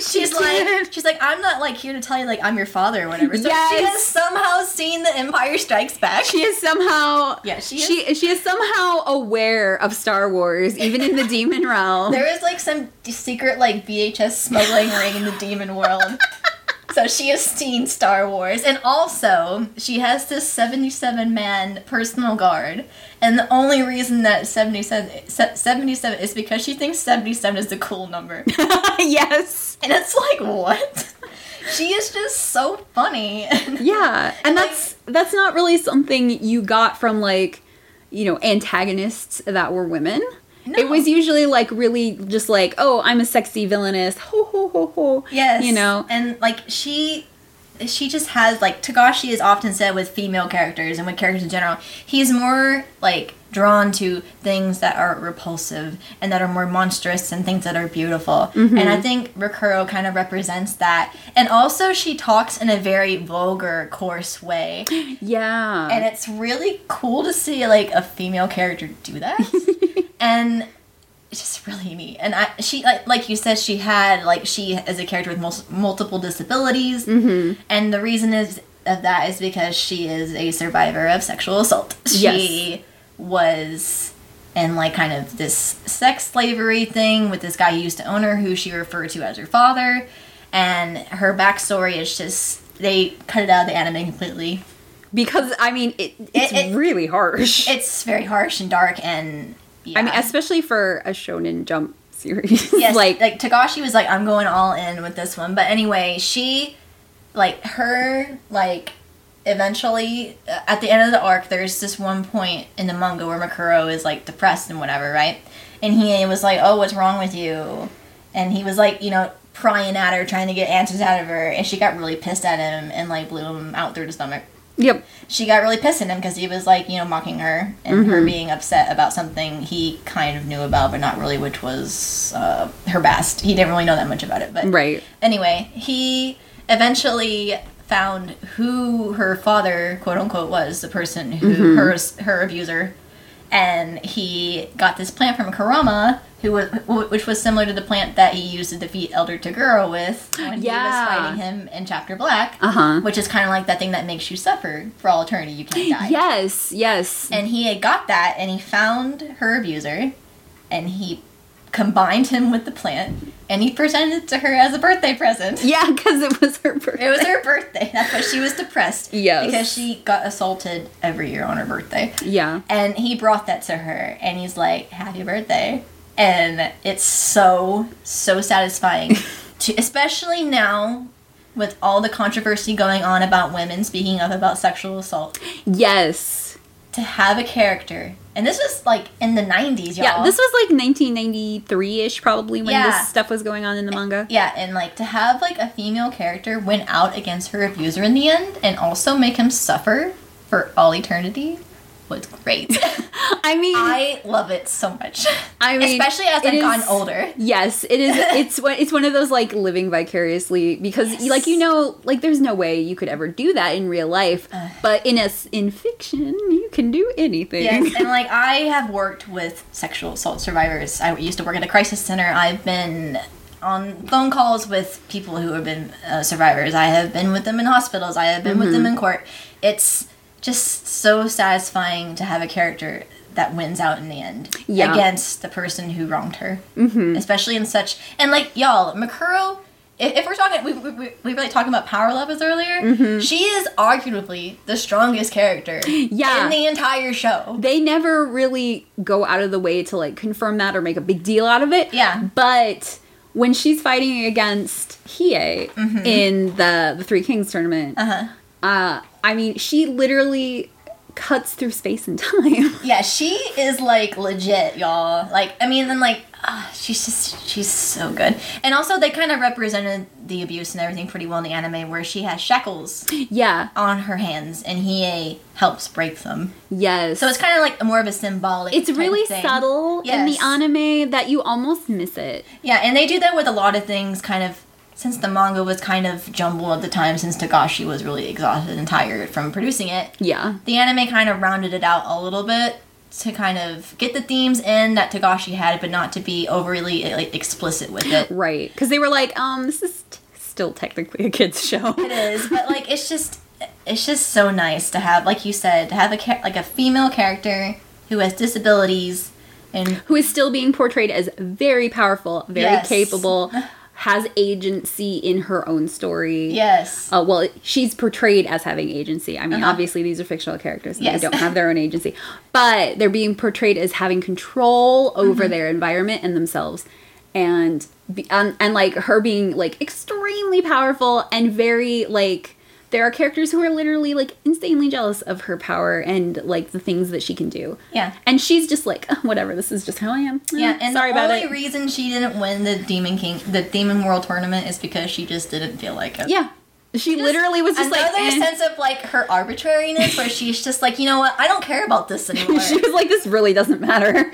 She's like, after she fought Hiei, she's kind of like, I don't really care. I don't really care. Whatever. Like, I got done what I wanted done. It was kind of like Yusuke. Yusuke didn't really care if he won or not. No. He had bigger motivations outside of that. He did, and, like... Yeah, and that's just, like, a couple of female characters. Yeah. I mean, that's just, like, kind of the highlights, but there's so many good ones. So. Yeah. And so I feel like... Not to mention the announcer girls from the Dark Tournament. Juri and Koto. They're so cute. I love them. Yeah, Togashi draws really cute women, so... I mean, Koto is basically a kitty girl. Who doesn't love a girl with cat ears? Yes. Especially in the 90s. Yes. They're just... But I always thought Juri was interesting because she's like a dragony fish girl. Yeah, she's like a fish girl. Which was like super interesting. Like leg warmers. Yeah. Like, work it. Like, I mean, it's the 90s. Why not? Yeah. Go all out. Mm-hmm. They probably have like they're still probably rocking 80s fashion in the demon world, right?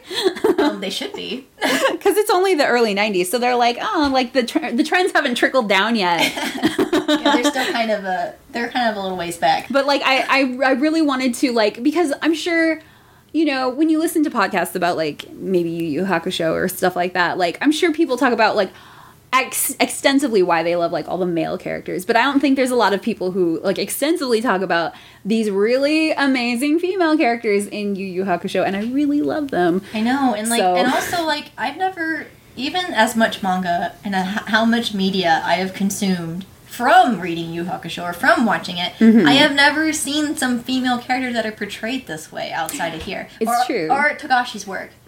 Like, it's nice and refreshing, and yeah, I wish more media would be like that, and I think it is kind of getting that way. Yeah. So I mean, obviously there's some things that Togashi didn't handle like super well with Yu Yu Hakusho. Like there's some I mean, there are a lot of like queer elements in Yu Yu Hakusho, but not all of them are done super well. Yeah, it's kind of like when you're young and you kind of resonate with kind of those ideas, the like being gay or being transgender or whatever. It's like something resonates with you with that, but you're not really sure how to like portray it and, or like, express it properly. And it's like you like it, but you don't really know how to like get it out.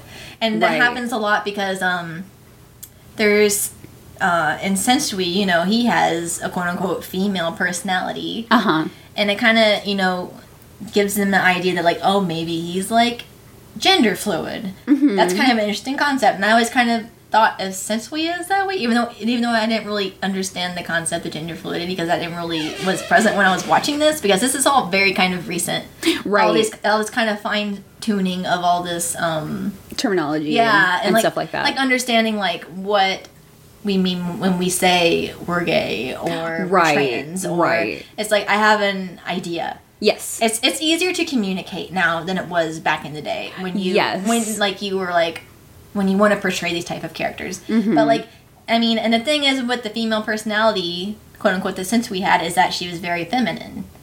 She handled the cooking, she handled the cleaning, she cried a lot, she read poetry, and it's like, I get it. It's not super progressive, but like the thing is like the seed, the idea, is there, and like. And it's also like that with Kurama. When I mentioned earlier, the whole reason that I like kind of was into Yu Hakusho to begin with is because like, hey, like this person is a man, but he has feminine qualities to him, right? And I'm like, oh, like now he's probably trans. Like, you know, it wasn't outright explicit about it, right? But there is this like inkling that hey, Kurama may be a trans man. Like you don't know, like. So yeah, and like it makes sense that Togashi would be into kind of these kind of LGBT themes because he was really into shoujo manga, which also had a lot of kind of androgynous gay characters, and he was also really inspired by Maya Mineo, who is the mangaka for Betario. Oh yes, and like when you think about it, guys, it makes so much sense. Yeah, because that's like a super, super queer manga. Oh, it's all based in boys' love. Yeah. He first started reading shoujo manga and that in middle school. And obviously very formative years. And like there are lots of jokes in that manga. Yeah. Yeah, and they're not exactly tasteful, but like But, like, I mean, it's there. I mean, there's this androgyny and there's this presence. Oh, for sure. Of like, feminine masculinity, and it's like it's just really good. And also Togashi said that he was pretty much inspired by one of the characters from Betario, who was Skunky. Oh, that makes so much sense. Betario's little rival. Oh. And when you look at Skunky, you're like, oh wow, he looks very similar to Hiei. And also you can kind of like compare Betario to like Koenma in a way. Yeah, because they're both like these little tiny weird bossy characters. Yes, and they're both like kind of short and stout. Yeah, and it's like kind of funny because you're like, oh, that kind of makes sense. That makes sense. It's That's cute. Like you were telling me earlier that like he was also super inspired by Urusei Yatsura. Yes, and that has like this huge ensemble cast, and Yu Yu Hakusho has like a bajillion characters. Yeah, and you obviously heard of the Manban, Urasawa's Manban. Oh, yeah, series, yeah, right? yeah. Well, there's actually a line of that for Jump. They are called Jump Ryu. The only thing is that as they're not like Manban, they're not on TV. Aww. You have to buy them. But anyway, Togashi had one. Oh. His was volume 21. It came out last year, and he talks about how much Urusei Yatsura had influence on him, and how he got perspective on how to kind of gain a female audience and how to write female characters, and like That's really great. yeah, because I love Urusei Yatsura. So. Yeah, me too. And It's obviously a fave, you too. obviously. It's like probably my favorite Takahashi thing. So I was like, when I found that out last year, I was like, oh my gosh, like this makes so much sense. No wonder I love Urusei Yatsura so much, just because it reminds me of Yu Hakusho. I mean, I've talked about how Urusei Yatsura, like, basically was the manga that launched 1,000 ships because like it inspired so many manga artists. So formative, yeah, and influential. And it's really funny to see that, like, the people who were inspired by that, and now the things that those people created are now being inspiration for like people like Kishimoto who did Naruto, and like it always goes back to like who that person was inspired by, and it's really it's really cool that it is that a lot of artists of like the 90s and like the 80s were super influenced by shoujo manga. Yes. It's really interesting. Like Izumi Matsumoto, who did Kimagure Orange Road. Kimagure Orange Road is basically a shonenized shoujo manga. Yeah.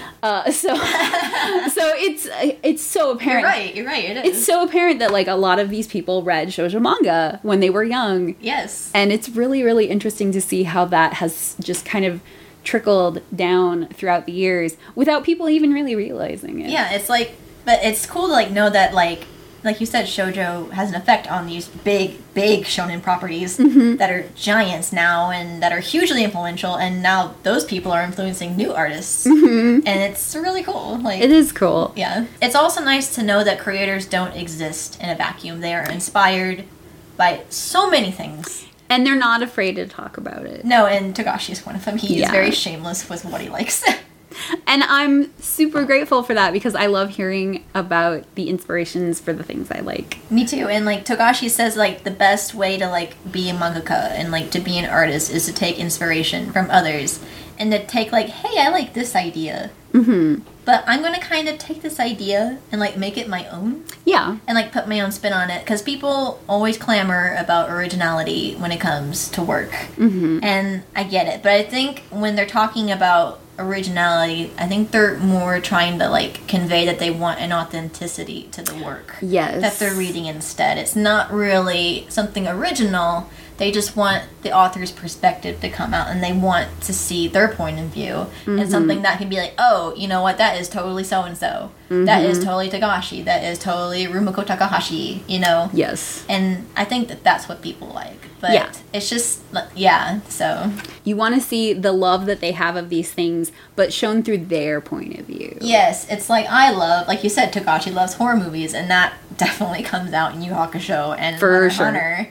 And it's just, it's nice. He's inspired by these things, and he wants to show people, like, hey, I love this thing, and this is, like, my own take on it. Yeah. Like, And it's really interesting because, when I was young, I never really noticed, but I was into horror, and so it's like, of course I loved Yu Yu Hakusho. Look at all this horror reference, like, holy crap, why did I never know? Because I was a dumb kid and I didn't notice. Yeah, it's it's kind of like, oh wait, like I really do like this thing. This kind of tells me a lot about myself. Yeah, with rewatching it, there was a lot of me going like, of course I love this show so much. Look at all this stuff that I like never really noticed before when I was a dumb kid. It's just kind of like you, like looking back, you're like, well, duh, like that makes a lot of sense. If it was any more obvious, it would have smacked me in the face. But you know what? You gotta learn and grow and realize, like, you know what? Yeah, I can see it. So I went through this whole phase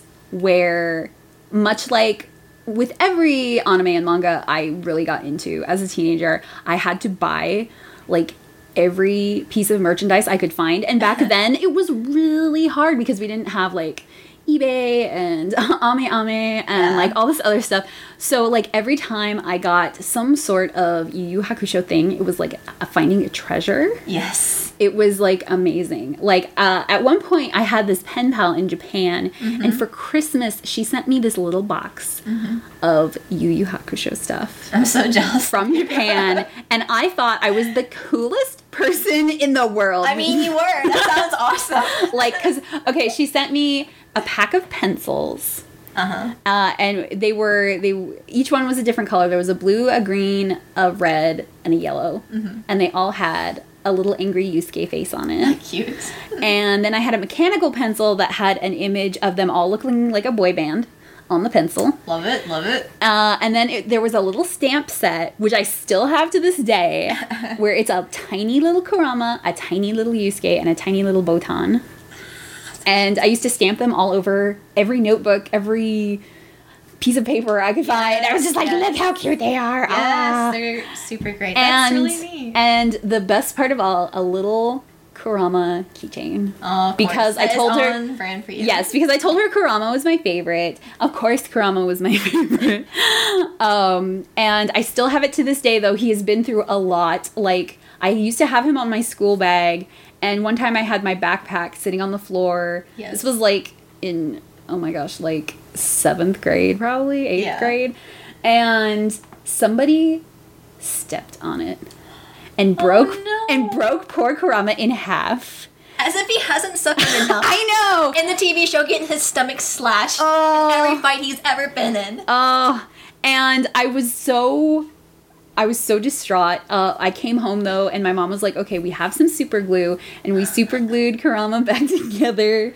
And so I still have him, but Kurama. I still have that keychain, but there's this, like, fine crack, like, through the middle. And, like, for the longest time as a kid, I was like, poor Kurama's ruined. You can see this crack right through it. But now I'm just like, I put you back together. I'm so proud. That's really cute. But, yeah, like, that's really crazy that, like, you were able to get, like, pretty cool merch from the time where some wasn't even really available. Yeah, it was like, this was like 97, I want to say. Oh, wow. Yeah, there's like nothing. Yeah, so there was like nothing really in America to say of, because it wasn't like a thing here. And I even, like, I think at one point at a convention, like one of the first conventions I ever went to, I found someone was selling like little, like, it was a little stationery set of like Yu Yu Hakusho, and I was like, I need this, I need to buy it, because I didn't even know what it was. I was just like, there's papers inside this plastic thing and they're covered with Yu Yu Hakusho characters, I need it. And then like it was a little notepad, and then it was this is how fucking old it was.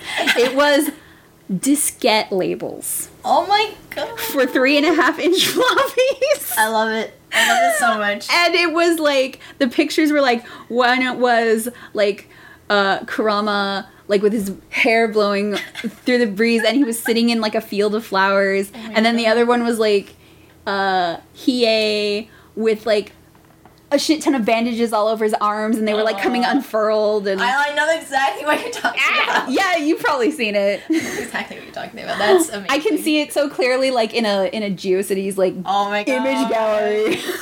Take me back. But I was like, oh my god, I'm gonna put these on discs, and my discs are gonna be so cool. I was like the biggest nerd about this. That's amazing. That's great. I used to use those discs to put my anime images on that, like, I saved from like some GeoCities or tripod thing. Those were the days. I thought I was ballin'. You were. That's amazing. Don't down yourself like that. That's great. That's some OG stuff. You know what I mean? Yeah. And I think I also, at one point, I found a mechanical pencil that also had like a rolly stamp on it. You remember, like, pencils that would have like a rolly stamp on top? I think I vaguely know what you're talking about, yeah. And it had a rolly stamp on it of Koenma. Oh my god. That's perfect. And it was like, it wasn't like baby Koenma, it was like it was like hot Koenma. Yeah, it was like adult Koenma. And I was like, and it said Koenma.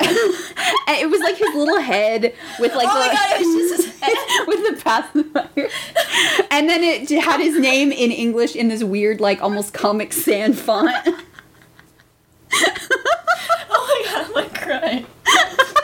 Right, okay, a cool. Oh my god, that's And like perfect. I was so distraught because I was like, oh my god, this is part of like a whole line of pencils that have stamps. I could never find any of the other characters. The only one I could ever find was Koenma, and I was so though, but sad. like that's so on point though for him because he's constantly I know. stamping stuff in Spirit World. That's his thing. He stamps Like papers. it's like the one that fits the most. Yeah. I think. Oh Yeah. my god, that's so perfect. Did you have any like beloved Yu merch? I mean, I know you obviously have some now. Yeah, I mean, I couldn't really find any back in the day just because like I didn't really know where to get any because I wasn't really super involved like with pen pals like you or anything, or I didn't really know where to shop on the internet, so I was just kind of like. I know it was mostly like luck back then. It was, feel like. it was, but like I remember it's not. I haven't really started like collecting like Yu Yu Hakusho merch maybe until like I started like in high school, where I like went to cons.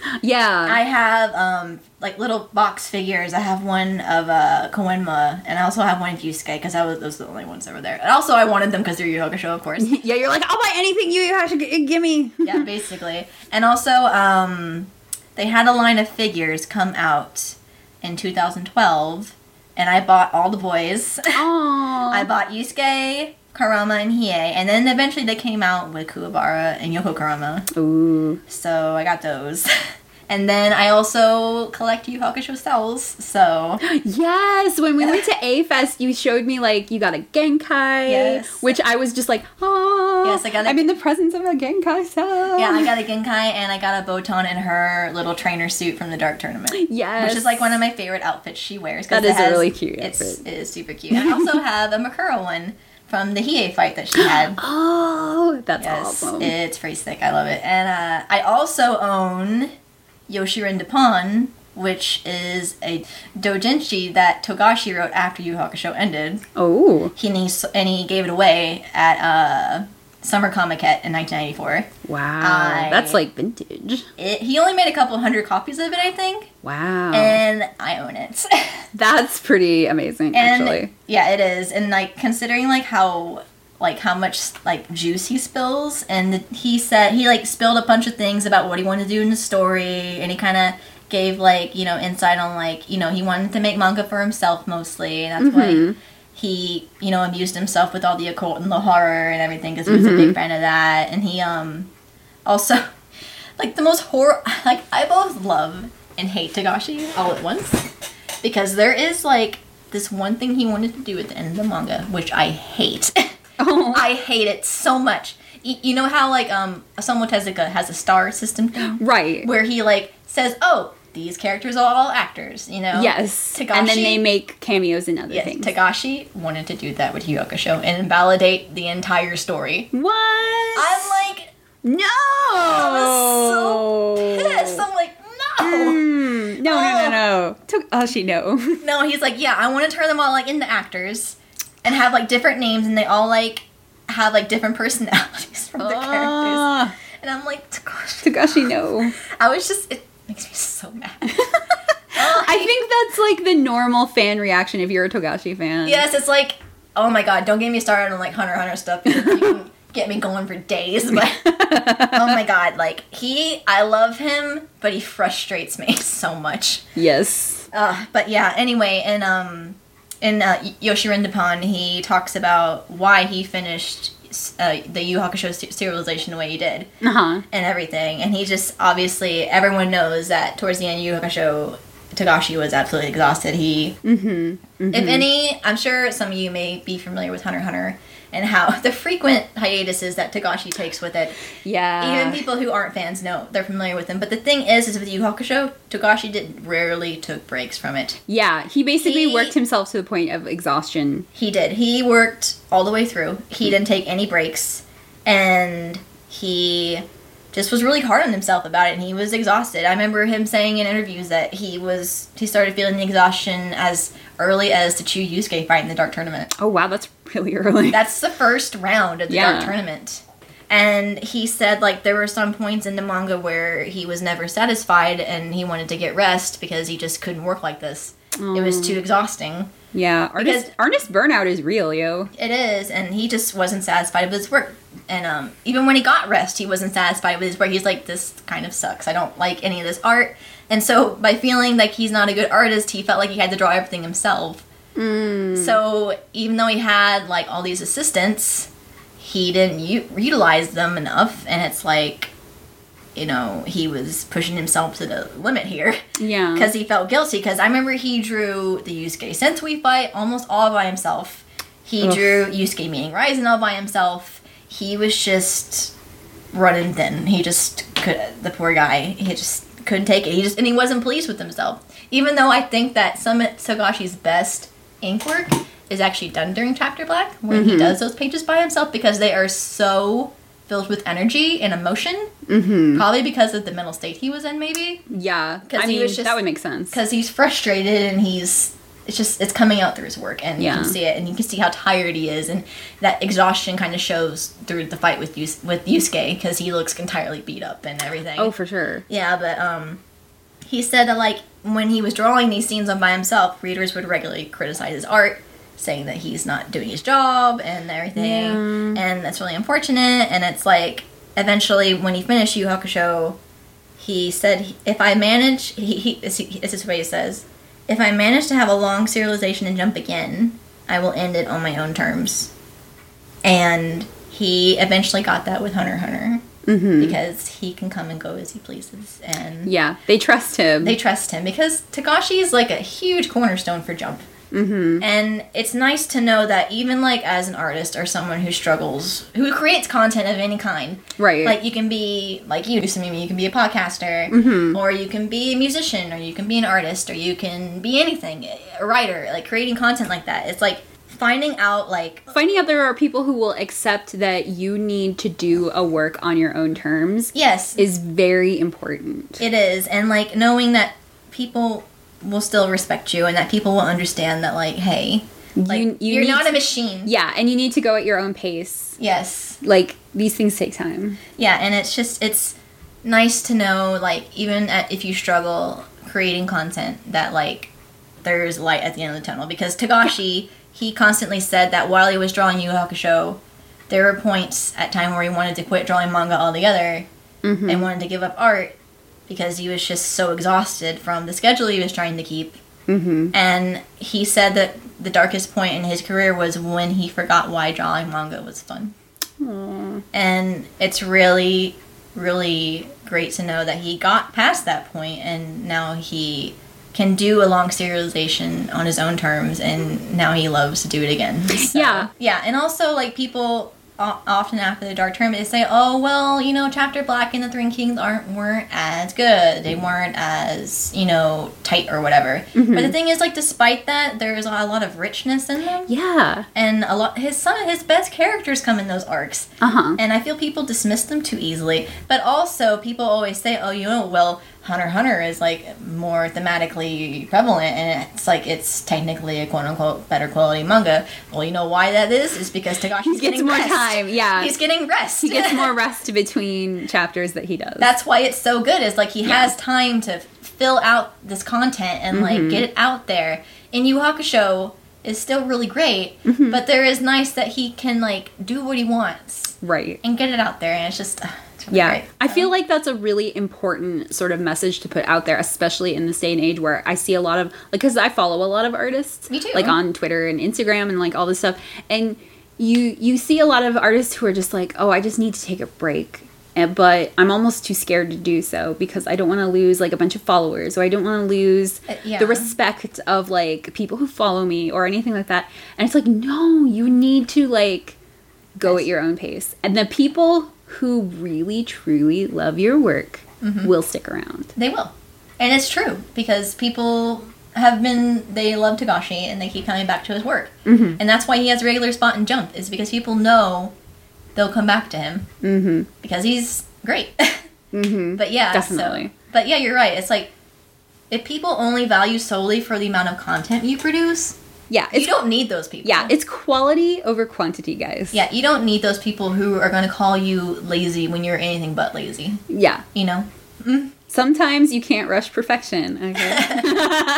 Yes, but, like, anyway, this kind of got off on a tangent because I'm talking about Yoshirin Dupont, but, like, that's one thing. That's, like, Probably one of my greatest treasures. I love it so much. It's like one of my favorite things. And that is really amazing. I'm actually really jealous. Because that's doujinshi from that era is like hard enough to find anyway. And then something so rare where he was like, I only made like 200 copies of this. Yeah. I mean, that's like, I know his wife, Naoko Taguchi, she put out a few doujins, but those are super hard to find because she probably made only like 100 of those or less. Yeah. Because she was just like, whatever, this is just a little thing I made. And it's funny because like her and Takashi actually make doujinshi together. Yes, and they've made storybooks together. They have. Which is adorable. Yes, they made a comic about the birth of their children. Yes. And there was one comic where Takashi was reading erotic fiction to Naoko Takeuchi's baby belly. Because they're that couple. He's just that person. Actually, she's the one who suggested it. Oh, really? Oh, they are a pair. Oh my god. But yeah, it's like, and there's one called Togashi Kingdom too, where they drew together. But Togashi also likes drawing doujinshi in his spare time, like in general. Mm-hmm. He's drawn doujinshi where he kills Yusuke for a third time. Oh my gosh. Because he just couldn't get enough of it, apparently. He's just like, you know what Yusuke needs to do again? Die. That's Yusuke's whole point of living, is to die. I guess so. I mean, how else are you going to go back to the demon realm? Yeah, but yeah, they like, yeah, it's pretty cute. So. There's so much like new merchandise coming out for the 25th anniversary this year. Oh my god. It's been just like a flood of like new stuff all the time I see on Twitter, and I'm just like, I don't have enough money. Stop. Yeah, because like they've had cafes. They had Yu Yu Hakusho cafes. They had one in Anime Plaza, which is a cafe in Ikebukuro in Tokyo that specializes in like anime collaborations. And there was also one, they also have one in Sapporo, which is in Hokkaido. Mm-hmm. So they had that too. And they had a one called the Yomei Cafe. There was one in Hong Kong. Oh, that's right, yeah. Yeah, they had that in there. And there's also one going on now until the end of the month. And it's the Tree Village Cafe, which is at this Tokyo Skytree. Oh, yeah. And they have a bunch of cute merch there now. Yes, they if you've never like heard of one of these pop-up like anime cafes, it's basically an excuse to do like really cute themed food that's usually like only so. It's more like you're going to like take a billion pictures for your Instagram and your Twitter. Pretty much. But if you go to the cafe and you order so much food, like, you basically unlock the option to go shopping in the exclusive cafe store. And that's what people want to do. They want to go get the exclusive merch that you can only buy at the cafe. And it's super rare. Yeah. And you can only get it there. So, like, you see a lot of the hardcore fans, like, go to these cafes, like, multiple times. And, like, you also have to schedule an appointment. Yeah, you can't just, like, show up. You have to schedule. You have to buy a ticket, or you have to call and make an appointment. Yes. Like, it's a very... Like, it's very complicated. It's exclusive. Like, they want to see how many hoops you're going to jump through to get there. Yeah. It's part of it. And, like, I've seen, like, reports on, like, these cafes and stuff, and it's, like, nobody goes there, and it's not, like, a normal cafe environment where, like, you know, people are talking and laughing and having fun. It's, like, people go to their booth, and they order their food in silence, and then they sit there, and they take a million pictures, and they just geek out. And they just kind of geek out quietly by themselves, and then they eat their food kind of quietly by themselves. I mean, sometimes, like, people will go in groups, but they're usually, like, talking very quietly just to their table. Yeah. And then, like, they very quietly and excitedly go to the little merch room and buy all of the stuff they want. And sometimes, like, it's limited, like, sometimes it's limited to how many things you can even buy. Yeah. Like, sometimes it's limited to how many food items you buy is how many pieces of merch you can buy. And there's also a limited quantity of, like, food items you can buy. Yeah, they might be out of one food item for the day because, like, everyone else before you, like, ordered that piece of food. And it's also funny because at the Anime Plaza Cafe, the one that came first, there was a Toguro sundae. 100% sundae. Yes! And it was giant. It looked like you needed 5 people to eat that thing. It did. Anyway, they only offered 10 of those a day. Wow. So you had to get in there and get it. But anyway, it just shows you, like, it's great. But yeah, and like, you were mentioning the exclusive merch and everything, but they also have, like, other events, like merch events. They had, like, a Chara shop open up in Shibuya. They had, let's see. They have jewelry line from Artemis Kings now.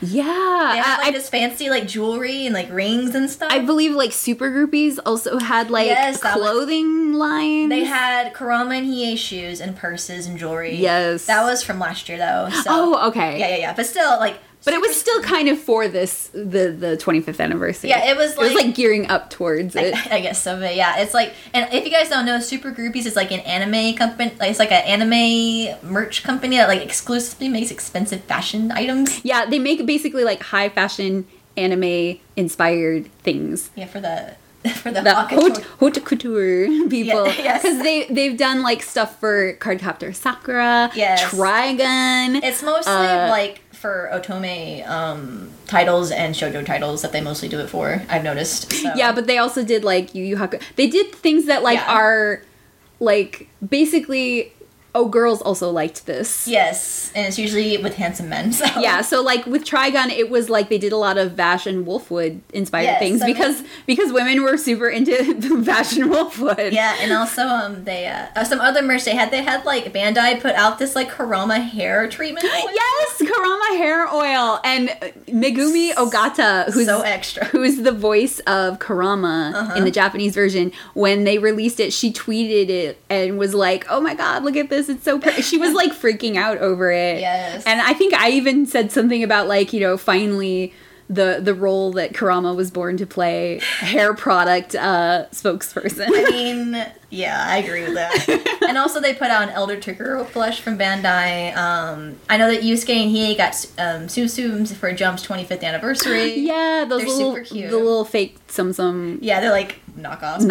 They're cute. They also got like a bunch of posters in like Otome magazines and Animedia. Oh yeah, they got like spreads in all the magazines and pull out posters. Yeah, I got a Patch magazine, the one where they're playing poker. Yeah. Oh, you showed me that one. It was really cute. Yeah, and it's I like the one where they were all dressed in suits drinking champagne. That's a good one. And they had like a Monster Strike collab, like a mobile phone game in Japan. Yeah. Mm-hmm. And all the voice actors went back for that. Yeah, did the voices for it, which was a huge deal because the actor who plays Yusuke hadn't done any Yusuke voice since the anime. They'd even done games and he hadn't come back for the games. Yeah, and it's also really funny because Nomosu Sasaki, Yusuke's Seiyu. Yeah. He went to ton of these Yu Yu Hakusho cafes, and like he went and like signed things, and it was like a huge deal. Yeah, because like he almost went to every event because he's Yusuke. Yeah. So he's got to go. It was pretty amazing. The fans in like Japan were like totally freaking out. It's a huge deal. And I was just like, oh, they're so lucky. I know. And also there's like a J World Tokyo event that's happening next month, I think. It's kind of cool. So they had like a bunch of like, now they're like hyping that up. There's like a bunch of like new art. Yeah, they released like a Yusuke and a Kuwabara image just recently, and I was like, oh my gosh, these look really good. And they did Kurama and Yoko Kurama the most recently, I think. So. Yeah. I was just like, oh my god, and also, all this cool stuff. Also, the most important Yu Yu Hakusho 25th anniversary thing is the Sanrio collab. Yes! With Batsumaru. It looks so cute. It features the main gang, Yusuke, Kuwabara, Kurama, and Hiei, Koenma, Pooh, and Younger Toguro. Yes! It's coming out in December, and I never dreamed anything like this would ever happen. Ever. This is like huge. Sanrio collabs are great. And and they usually only happen with like newer shows. Yeah, and are like really like vintage popular ones like Sailor Moon. I know Sailor Moon has a My Melody collab that's happening now. Yeah. Which is really great because SailorOn gets a lot of things, but Yu Yu Hakusho like doesn't get anything. Yeah, Yu Yu Hakusho never gets like stuff on this level usually. So like when they announced that, I was like, oh my goodness. I lost my shit. I was like, and I'm really excited because they did do for a brief window, you could order some of the Sailor Moon My Melody stuff on the American Sanrio site. So I'm just like, please, Sanrio. Crossing my fingers. Please let us order Yu Yu Hakusho Batsumaru things. And it's funny because like Batsumaru is also like kind of underrated. Kind of like Yu Yu Hakusho is. And he's sort of like the delinquenty character. So he kind of fits in. And also he kind of looks like he does. A little bit. I've seen like fan artwork, fans on Japanese Twitter, they draw it and they draw Hiei and Bats next together. It's cute. So. It's really cute. Yes, but it's like great. That's probably the thing I'm most hyped about. So is the Sanrio collab. So yeah, I'm really hoping that if Sanrio doesn't do it, that I can find them like at least on eBay or something somewhere. They'll probably go up on like some auction sites. Yeah, because all of the art that they released for it so good. Looks really good. And it's like, y'all, like the new art that they've been doing for the 25th anniversary, I'm like, it's okay. But the Sanrio art is like super cute. It is. It is super cute. It's really, like if you haven't seen it, like I'm pretty sure like all the major anime news sites had run something. If you just look up, if you just Google Yu Yu Hakusho Sanrio, you will find it, and they are adorable. They're so cute. I really can't wait. You will literally go, aww. I really can't wait to see what they come out with, so I'm really hoping that there is at least a giant Koenma stamp. I'm just like really curious on what they're gonna do, so I'm like don't really know what to expect at all. I'm almost positive they'll probably do some sort of plush toys. They have to. I buy them all. And I'm like, oh no. I would have to buy them all because Please take my money. They all have to be together. I know. That's why I bought all the figures. I can't leave one out. Like I can't. They're family. The whole team needs to be together. The boys need to be together. The boys need to be back in town. The boys are definitely back in town this year. They are, for their 25th anniversary. Oh, it's so exciting. I'm so happy. I feel like this little this tail end of us talking about like all the cool new merch that was coming out this year is a pretty good segue into like a little sponsor break.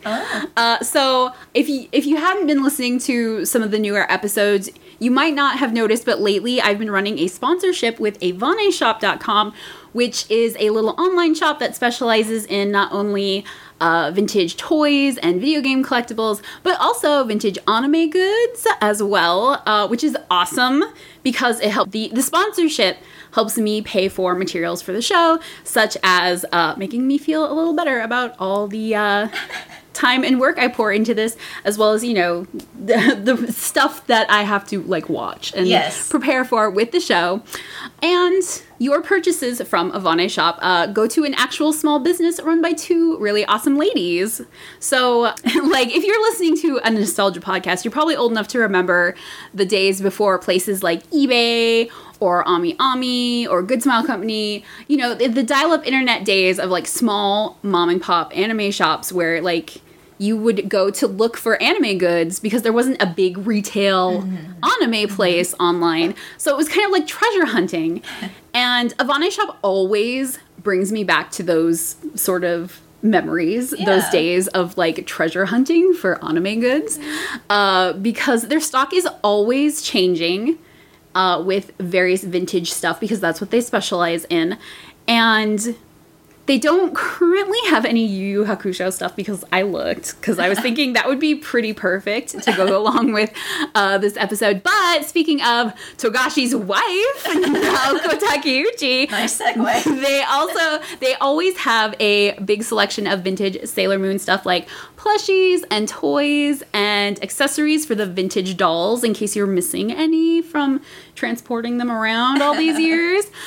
They also have vintage anime cells from stuff like Cutie Honey Flash, Onesama-i, aka Dear Brother, and the Street Fighter anime, as well as toys and gashapon from like things like Evangelion and Lupin the Third. So you should definitely check out their shop at AvaneShop.com. That's AvaneShop.com. And as a special treat for Halloween, until November the 20th, 2017, you can get 15% off any order that you make at Avane Shop using the coupon code Anime Nostalgia, all one word, when you check out. Now, it'll ask you for a code in step 2 of your checkout process in the payment information section, which is the first text box after your order summary. So you can help support this podcast and a small business by buying cool stuff. So I think that's a win-win. I totally agree. And so now I feel like, we could probably talk for 2 more hours about how much we love things about Yu Yu Hakusho. But I got a bunch of amazing questions and special memories from listeners, and I really wanted to get through some of these. I know we're already sort of running long, but I feel like since this is a special anniversary celebration, like, Yu Yu Hakusho deserves it. It's worth it. It's worth it. It's worth it to go a little long. If you need to take a break listening to the podcast, I understand. It's a little bit of a long one. I've been battling. No, this is all quality talk, though. It's really good stuff. Yeah. So, special memories. So, many people wrote in talking about how they watched the original series on TV, either on Adult Swim or Toonami. And I had a few people who are like me, who are like, oh, I remember getting fan sub VHSs like a long time ago. User A Lizard in Crimson on Twitter says he and his brother would stay up way past their bedtime to watch it, as well as Darfox8, who commented about how Yu Yu Hakusho was originally marketed as this like hardcore series with like lots of violence and sexual content, but in the end what stood out to him the most was the characters' plights and their emotions, which made the show feel more mature and interesting to him. Yeah. And he liked the supporting cast, how they end up saving Yusuke like emotionally, and it helps him find value in himself. That's funny because that really comes into like, that's really prevalent during the House of Four Dimensions arc where Yusuke actually gets kidnapped. Yeah. So yeah, like, you know, Kuwabara, Hiei, Kurama, and Botan they have to save him. Yeah. And like Yusuke can't fight his way out. They gotta get their smarts to get him out, you know? They have to use their brains. Yes.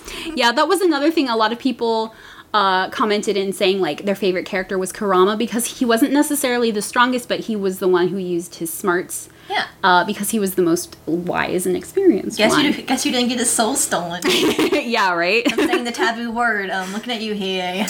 Oh, yeah. Right off the bat. That didn't last long at all, No, yeah. that's hilarious. A lot of people also commented how they were blown away by the actual production and execution of the anime, how it still stands up incredibly well, even for its age, especially when compared to a lot of shonen series coming out today. Yeah, I know. I know. There's the Sakaka blog that's run. They put an article out recently about Yu Yu Yes, Hakusho the production history of Yu Yu. That is a really interesting and extensive read. Oh yeah, and that's coming from me as someone who, like, I'm not really into Sakuga, but this person knows what they're talking about, and Yes. I'm like extensively interested in the Yu Yu Hakusho Sakuga because there are so many like big players in it that come out of it. Yeah, the one that gets tossed around the most these days is Shimbo. Yes, Shimbo, who was one of the founders of Studio Shaft. Yes, Who does stuff like the Monogatari series, yes, and which is Arco like Under the Bridge. yeah, and, which is like super huge nowadays. and I mean, you obviously, if you've seen a Shaft anime, you know their aesthetic. Yes. And he was a pretty prevalent storyboarder on there. I think he worked on Yusuke's second death scene, and he worked with a lot of, from what I remember, the Hiei fights. Yes, there were. I mean, it's the boarding on Yu Yu Hakusho is really, really good. But Yeah. it's just, it had a lot of really talented people involved with it. But yeah, Shimbo's the one that usually gets tossed around the most. And Yeah, you have because to he's think- like super huge today. Like he's very Yes, relevant and now. like it's really cool to see, like, you know, someone who's really prevalent in anime today being involved in something like Yu Yu Hakusho. Yeah, that is still like so incredibly It's beloved. iconic. I mean, yeah. it's an iconic anime, and like the article that goes through it is very extensive and have a lot of it talks about how the tournament arc is so well produced Yes. and that it is very consistent and it never really lags, and it's really interesting. So I definitely recommend checking that out if you can. Yeah, it's really interesting, like when I went through my rewatch, how there was never, like, you know, a lot of series back in the 90s, they would have a lot of really, really good key episodes that were animated super, super well, and then there would be one or two episodes that were animated like garbage. Yes. But Yu Yu Hakusho consistently had good looking episodes. It did. There wasn't really any episodes where you're like, you can just, the episode starts and you're like, oh no, this is gonna be a garbage one. Yeah. Like, everyone was literally either slightly above average or better. Yes, it's like, I think the article said that, like, and this is the article for this, the Sakuga article, where it says, at its worst, Yu Yu Hakusho can entertain you, but at its best, it's an unmatchable shonen experience. Yes. Which I think is a perfect way to describe it. I totally agree. So, like, I will try to link that article in the show notes because it is really, really extensive. Like, someone could do a whole podcast on just that article. Like, yeah, I swear, it's really good. It is. It's really interesting to see how anime production works. I mean, I'm not super into Sakuga, but it's just a really interesting read. Yeah, I feel like even if you aren't into Sakuga, just reading about the production history is super interesting. It is. Because there's not a lot of stuff out there about what the production history was like for shows like that at that time, unless it was something like a Miyazaki movie or something. Yeah, like, you know, I remember in Shirobako they were talking about, like, back in the day when they were doing productions on, like, older shows. And, like, that's kind of a callback to that in a way, I think. Exactly. So, I will try to remember to link that in the show notes. If you have any sort of passing interest in animation work, or just Yu Yu Hakusho in general, I think there's a lot of really fun tidbits. It's a really dense read. Yeah. But I feel like there's a lot of really cool tidbits and information. I mean, there's stuff that I read in the article that I didn't even know. Yeah, and you know, like, you're basically a walking Yu Yu Hakusho encyclopedia. Yeah, I mean, it's really great. I can't recommend it enough. But anyway, yeah. Yeah, so shout out to, like, I don't know if any of them listen to this podcast, but if you do, that's a great job. I really enjoyed that article. It was super, super dense, and, like, I read every single part of it. I can tell how much work and love went into it. Yes.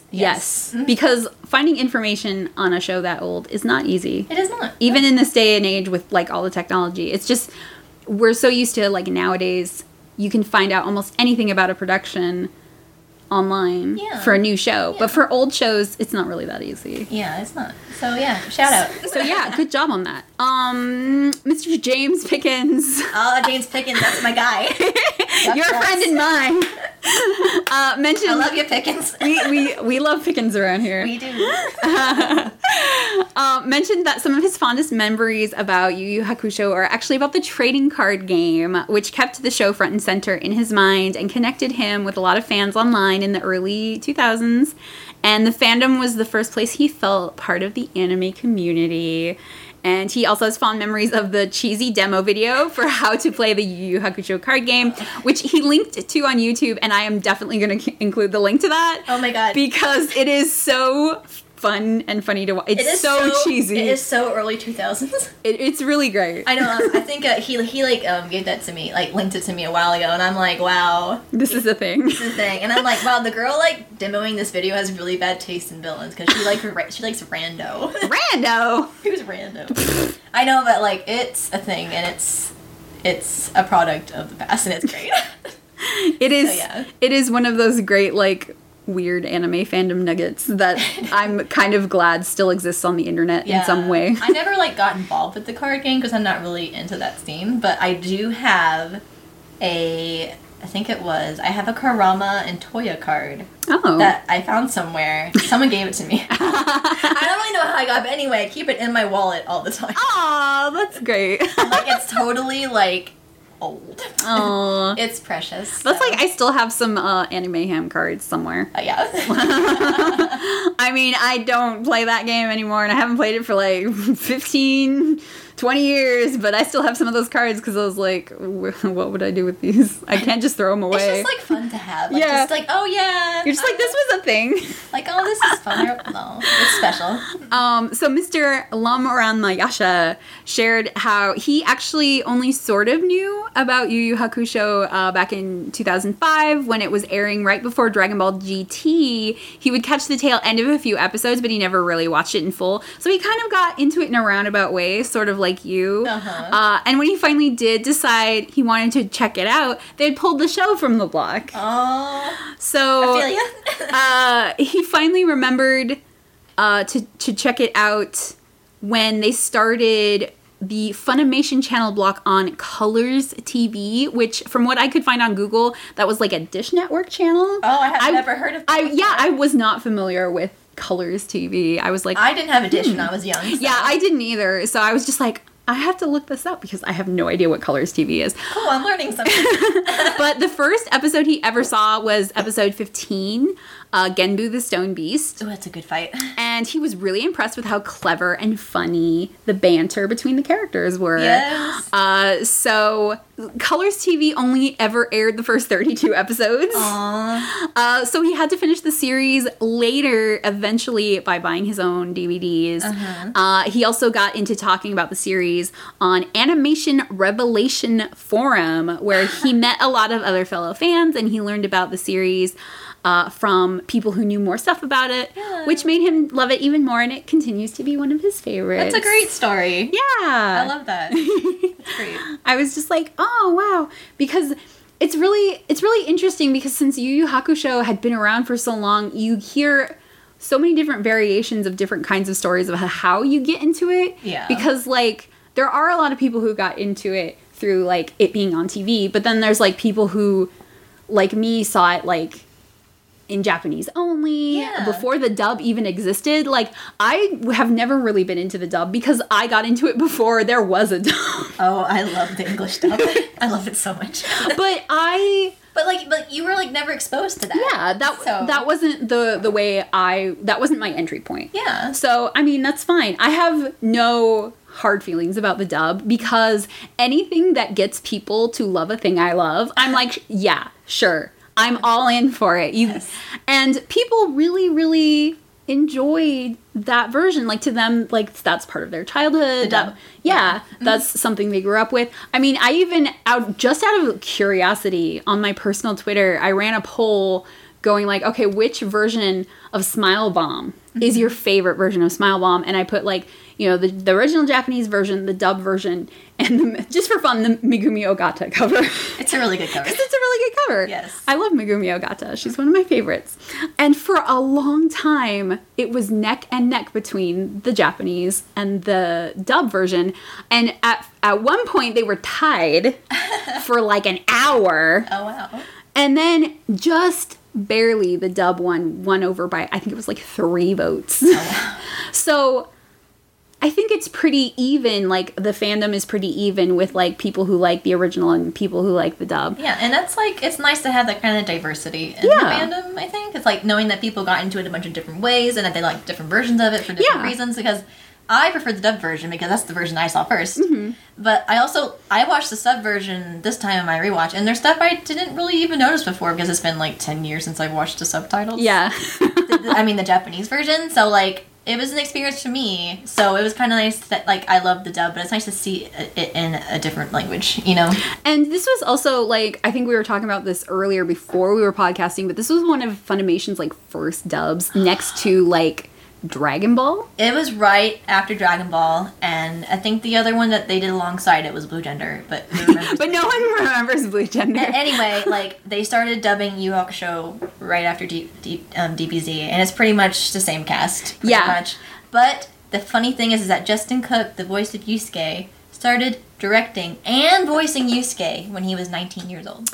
Wow, he was that young? He was that young. That's pretty impressive for 19. So he, like, grew up with Yusuke. He grew up with Yusuke because he was still a teenager, and Yusuke was a teenager. Aww. Yes, and so it's kind of... my heart. I know, it's like feelings. So, like, yeah, but it's, like, really... And I remember, I think I used to, like, stalk the Funimation blog, like, forever ago when I kept up with dubs. I don't really do that anymore. But anyway, there was a video of Justin Cook once, and they had, like, a video of him in his office, and there was a little Yusuke figure on his desk. Aww. And, like, you can tell, like, how much Yu Hakusho means to him. Yeah. Because it, like, probably laid a bunch of foundations for him, but also, like... Because he still works at Funimation. Oh, yes, he does. He's high up on the scale, on the totem pole, so... Mm-hmm. But, like, it's nice to know that, like, he grew up with that character. He grew up with Yusuke, because he was a teenager, too. Yeah, and he grew up as Yusuke. Oh, yeah, it's, like, that's great. so sweet. I know, oh, my gosh. I love it so much. That's wonderful. I know. I love it. I love see, I can't hate any dub that has, like, so much heart in it. Oh. I know. They, like, really... all the actors put their all into that, and everyone writing it. I mean, it's a really snappy script, and it's pretty funny. And yeah, I have never, like, every time someone shares a clip of the dub, I've never not laughed, because there's always some sort of, like, really funny thing that they slip in there that's just, like, real, like, My favorite clip is that one that always goes around, like, I think someone made a Vine of it, of the one where Yusuke sees what's his name's demon form, and he's like, what's going on there? Oh, well, I'm not gonna let it ruin my day. Oh, yeah. That's, like, in the 5th episode. Yes. Where he's like, you know what? Whatever. He's just like, whatever. And just the way he delivers that is just, like, the funniest thing. I'm not gonna let it ruin my day. Yeah. I'm moving on with my life. I'm done with that. So, like, you know, there's so much heart in it. And even though, like, you know, people rag on it, like, oh, well, it's not the best stuff. And I'm like, you know, Funimation started out as a really small company. And so as one of their earliest dubs, like, I get where they're coming from. Mm-hmm. And, like, I used to be a lot harsher on it. Yeah. But, you know, now that I've grown up a little bit, I'm like, you know what? It has a lot of heart.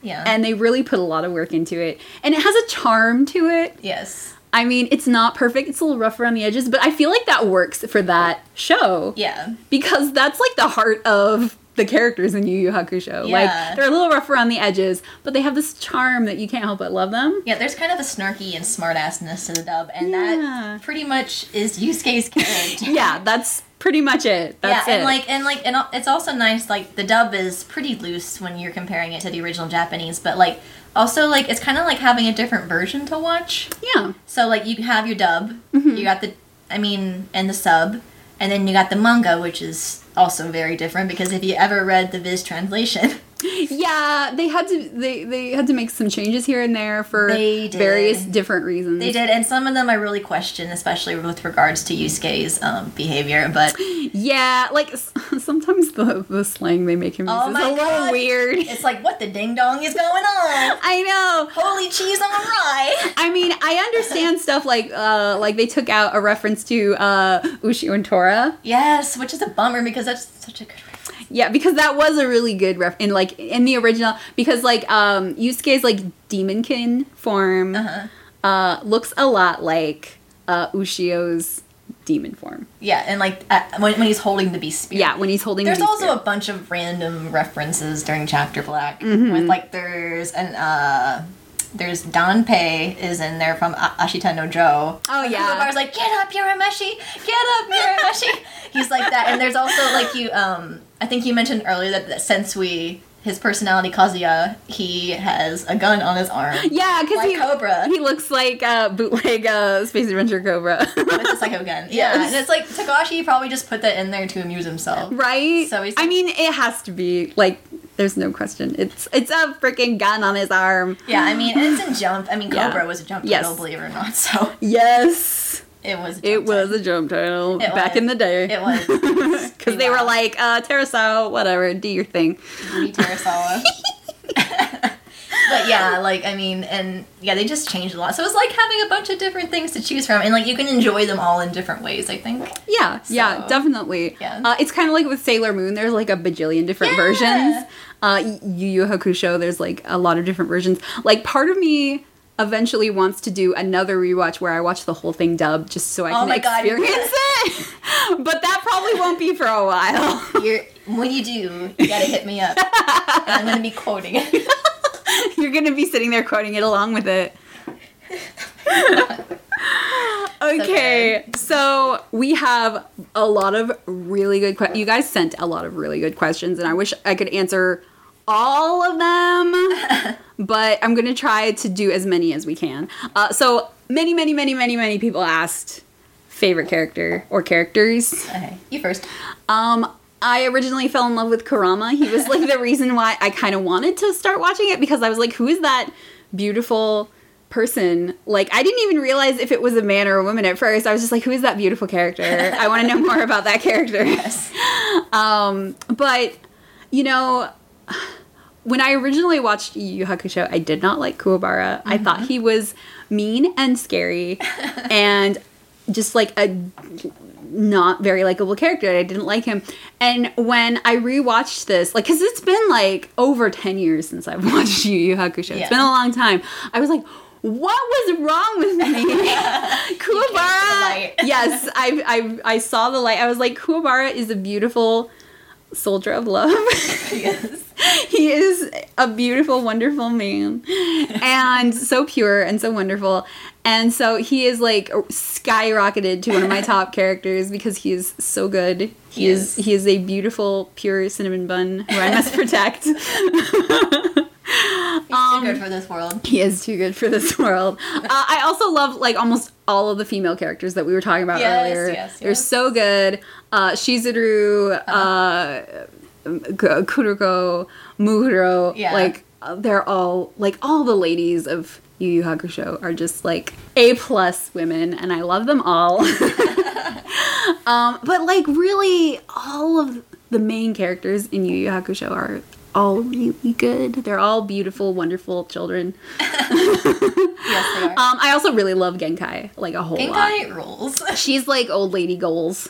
She is. Like I hope I'm half as cool as Genkai someday. Yes, same. I hope I'm like a give no shits old lady playing Super Nintendo games when I'm like 90. It sounds like the life, honestly. Right? Living out in the woods with your giant blue bird. With Pooh. With Pooh-chan. Poosuke. Poosuke. Kuwabara was actually the first person who called Poosuke. Poosuke. He was the first one. That's smooth. It's pretty adorable. For me, oh God, it's really hard because I really love everyone. I really love Kuwabara too. I never really outright hated Kuwabara because I started with Chapter Black and he was like obviously really important in Chapter Black. Yeah, he was already like, you were already kind of past the rough exterior that he shows at first. And he was like kind and whatever. Yeah. But like I really grown to love Kuwabara as I gotten older, and I've also loved to really love, like I really like when I was younger, I really liked the edgier characters. Like I really liked Yusuke when I was young because he had a potty mouth.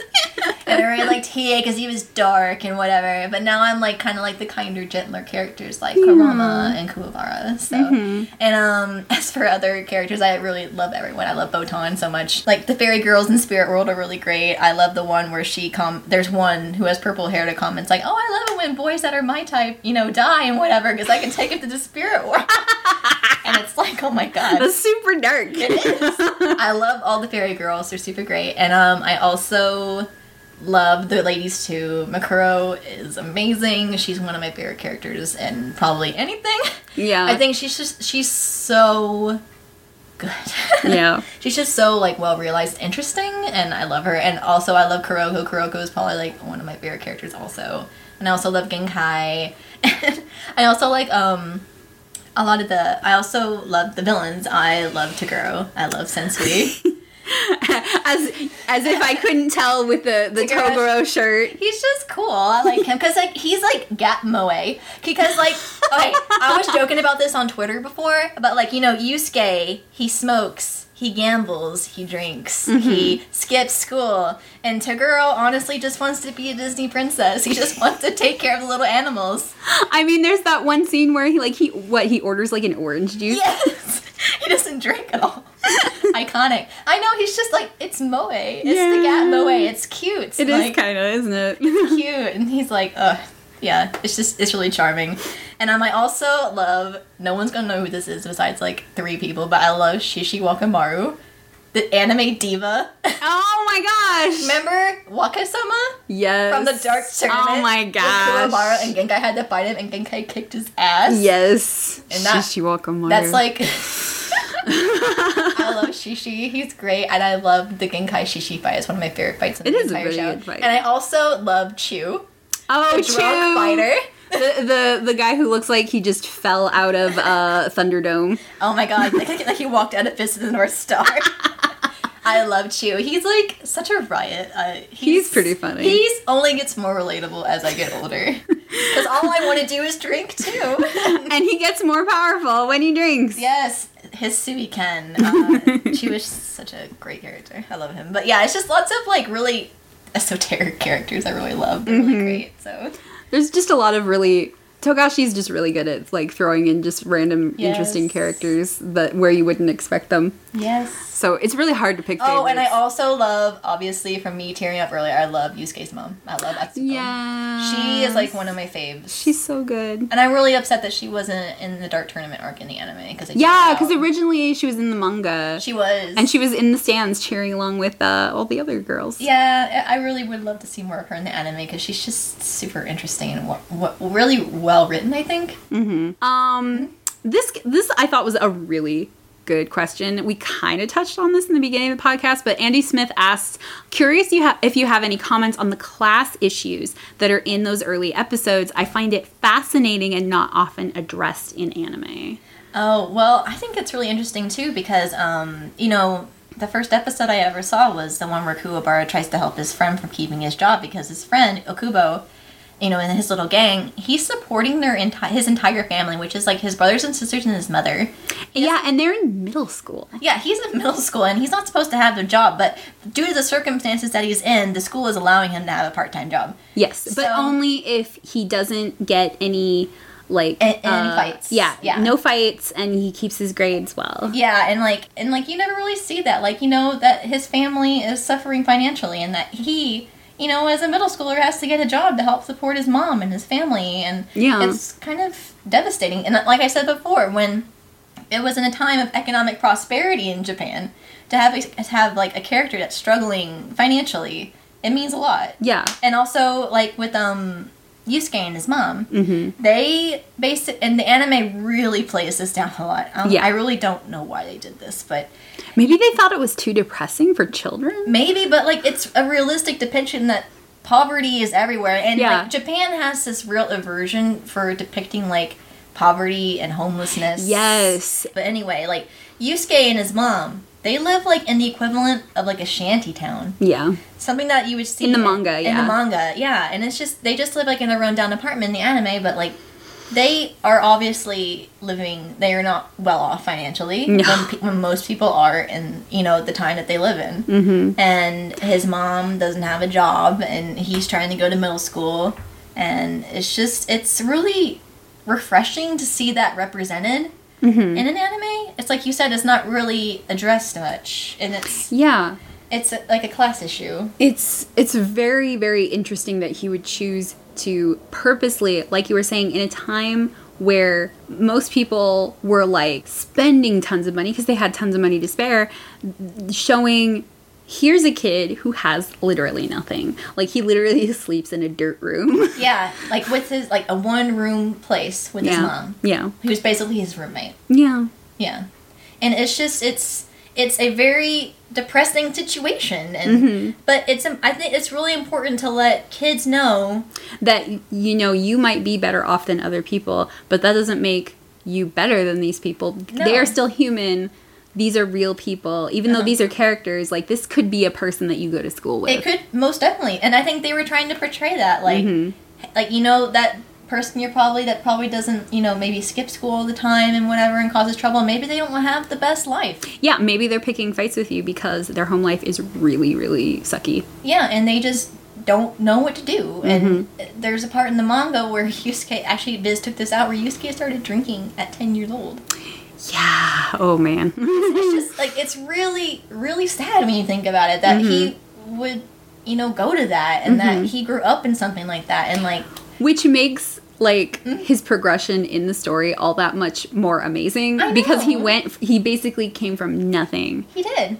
And, all of a sudden it's oh, hey, now I'm, the strongest kid in the human realm, and I'm also related to the friggin' Demon King, and all this other weird stuff. What and he's literally some punk kid. Yeah. And also, I think that him being a punk kid is really important when Togashi made the antagonist he has to fight, because Toguro and Sensui they have pretty righteous causes, right? And Yusuke is literally just a punk kid looking for a good fight. Yeah. Even so much that he will do anything to find a good fight, even if that means the end of the world. Yeah, yeah. Or dying. And I just think it's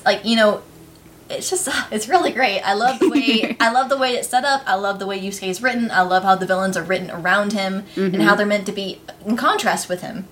Because Toguro and Sensui they probably would have been role models for people. Also, I feel like it's really... And Yusuke is, like, put down. I also feel like it's really interesting that, like, throughout the series, like, he goes over to Keiko's a lot. Yeah. Because they're childhood friends. And, like, they're so used to him being there because her family runs a restaurant. Yeah. And they give him food without even asking. Like, they're just like, oh, yeah, Yusuke's here. Oh, Yu-chan's here. Yeah, Yu-chan's you here. You want the usual Yu-chan? Here you go. And they just give him food. And they never bring up his situation. They're always very kind. Yeah. And they treat him with respect. And I think that's also, like, a sly way of, like, showing, like, hey, you know, if you have friends that are in that situation, like, fucking be nice to them. Yeah, like Keiko was always friends with Yusuke. When he was young, before all this stuff happened, she was always with him. And she was, like... She is like that cornerstone in his life. You know, she is always there, despite how frustrating it is for her. Yes. Because, like, Yusuke is like this wild dog on a leash, and she has to constantly pull on the leash to get him in. Like, and be like, hey, calm down, man. Like, you know, chill. Yeah, chill for a second. And, yeah. So if Keiko wasn't in his life, he'd probably be worse off than he was now. And even her father is like, oh, you guys always fight like this. Yeah. But you always make up. You know, it's cool. Yeah. Like, it's just like Keiko's always... And, like, you know, Togashi's even said himself that Keiko is probably his least favorite Yu Hakusho character because she's kind of typical. But, like, she's always there for Yusuke. And she's the one... who will always be there for Yusuke. Yeah. And it's sweet. And it's typical, but I think that's important, knowing that, you know, he is some punk kid, and there is someone out there who really cares about him. Yeah. I think that's... Who will stand up for him for all the horrible teachers and all the classmates who think he's, like, some monster. She will be there and be like, you're wrong. You know, he's a good boy. He's not as bad as you think he is. He's bad. But he's not as bad. But he's not as bad as, like, you know, I mean, there's worse. There is, but, like, she is there. She's like a source of strength for him in a way. So. She's like a rock. She's a constant in his life. She is. And kids like that need some sort of constant. Yeah, whether it's family or friends or anything, they just need something that is stable. Yes. So, yeah. So sorry to go, like, so off on that, but I like, Andy, that is a really good question. Yeah, I really was really excited to get such a very insightful question. Yeah, thanks for that. Yeah. So Mr. James Pickens asks, number one, where were you when you realized Kuwabara was best boy? I was here in my apartment going, why did it take me so long to realize that Kuwabara is, like, the best? And number two, I found that opinions of the last arc are pretty divisive compared to the rest of the show, so what do you think about it? Why don't you go first and I'll answer them again. Rewatching it all sort of, like, marathon style, especially the last few episodes. Yeah, you really booked it, really. Which is good. Yes. Like, yeah. It really did kind of highlight how, like, it did feel kind of rushed at times, and it didn't always get, like, you know, the fights went pretty quickly. But at the same time, I liked that because, I mean, as much as I like Dark Tournament, it does drag a little bit. Yeah. But, you know, you're almost like, well, this is shonen fighting stuff. I mean, that happens. You're used to it. Yeah, you're kind of used to it, especially after Dragon Ball. Yeah. Woo! But overall, I feel like there were so many great characters and things happening in that arc that I really enjoyed it. It has its flaws, and I can admit that very, very openly. But even for all its flaws, like, you can kind of fill the holes that they kind of leave from the stuff they didn't put, like, from the manga in there. Yes, you can kind of put the pieces together yourself. Yeah. And I feel like it's still a pretty solid arc, and I really like it. I mean, it might not be my favorite, but it's really good. And plus, Mukuro is in it, and I love her and her whole story. I think she's just really great. So without that arc, like, she wouldn't be there, and that would make it poorer for her not being in there. Plus, there's a lot of really great Yusuke moments in it. I feel like, like he kind of realizes like, hey, what am I doing? He has like, sort of a crisis. Yeah, he has almost like a midlife crisis in the middle of a fight, and it's like, whoa, yeah, like you're kind of like, oh my god, like he's right. And what's gonna happen? Like, you know, you're immediately like hit with that feeling, like. Yusuke slamming into that wall, you are also slammed into that wall because you're like, he's right. What's gonna happen? And it's funny that you mentioned that Pacific fight because, you know, in 2012, Toonami, Adult Swim ran a Toonami April Fool's joke. Yes! And that was the episode that they showed was the Yusuke and Yomi fight. And it was perfect for the exact reasons that you said, is like, you're kind of having a crisis as an adult. You're like, what am I doing? Why am I here? Why is this happening? Yeah. I don't know what's going on. And that's what Yusuke is going through. Yeah, he's basically going through a midlife crisis in the middle of this fight. And he's like 14. He is getting beat to a pulp by Yomi, getting punched in the face, and it's a really gorgeous fight. Yeah, it's a really well animated fight. It's really great. But anyway, and I am so happy that they picked that episode for that joke. I mean, I know it was a joke, but for that one run in Toonami, because it shows how much Yusuke has grown from how he was in the Dark Tournament, which is when people usually saw Yu Yu Hakusho. Yeah. And Dark Tournament is kind of like the fan favorite usually. It is usually. People really clamor for it. So. Yeah. And I love it too. It's not my favorite arc, but... Yeah. Yeah, but it's just... That was the perfect episode. Yeah, because they, you know, it had been a long time since Toonami. Yeah. And so a lot of people had grown up since then. And I feel like watching that as you're a little older, you're like, whoa. That's heavy, man. Yeah. And I feel that. I feel that in my heart. Yeah, so, like, it hits you, man. Like, yeah, it really does. And then, like, of course, that very final episode is just so good. You're just like, you spend all this time going, where's Yusuke? Where's Yusuke? And then he finally shows up. And you're like, you fucking asshole. That's like everyone's reaction to Yusuke. Oh my god, why did you do this? Yes. And then you're just like, oh no, it's over and I'm gonna miss these jerks. Oh, these jerks, I love them so much. Oh, I have to watch it again. Yeah. And then they play Smile Bomb. Oh my god. And then I'm like about to cry. And then you know, Forever for Never. And it's just like, it's over. So like, I really enjoy that final arc. Like I said, it's not my favorite, but I mean, I get why people don't like it, but I like it. Oh my god. We had a moment. Yes, a good moment.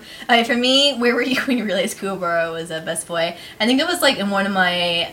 It took me a couple of rewatches and rereads and to be like, you know what, Kuwabara kind of rules. I think it was... And he would be like, yes, I do. I think I realized it once in like one rewatch where it was the Byakuya Kuwabara fight in that room where they have all like the sulfuric acid.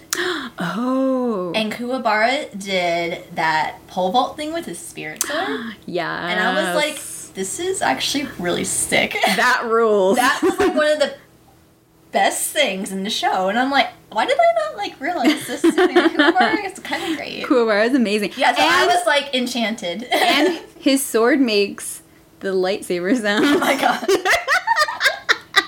Spirit sword, get long. An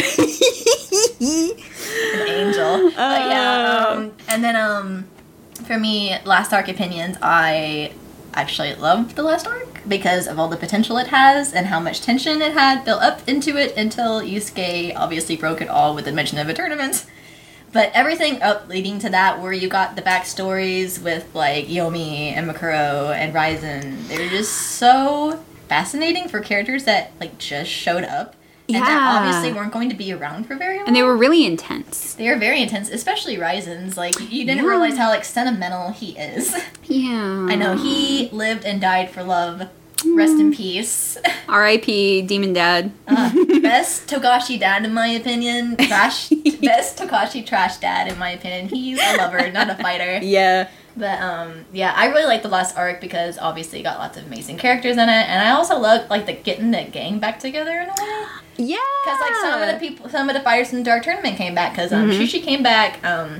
Suzuki came back. Chu came back. Rinku came back. Jin came back. Toya. And it was just, it's kind of nice. Like, it was kind of like, oh, this is kind of nostalgic. Like, you know, oh yeah, Dark Tournament days. Like, it's kind of fun. Okay, the only reason I kind of hate on that last tournament is Kuwabara wasn't there. Yeah, and Kurama, like, hallucinated he was there. Yes! Like, for a split second, he missed him so much, he thought he was actually there. Yeah, and I was just like, a pretty sweet moment. It's sweet. It's like, and also, like I was saying earlier, like, Kuwabara is the glue that keeps Team Urameshi together. He is. So... And Kurama realized that. Kurama's not dumb. Yeah. Like, he's like, you know what, it's really not the same without It's not the same around. without Kuwa-chan. It's not without Kuwa-chan around. And it's like...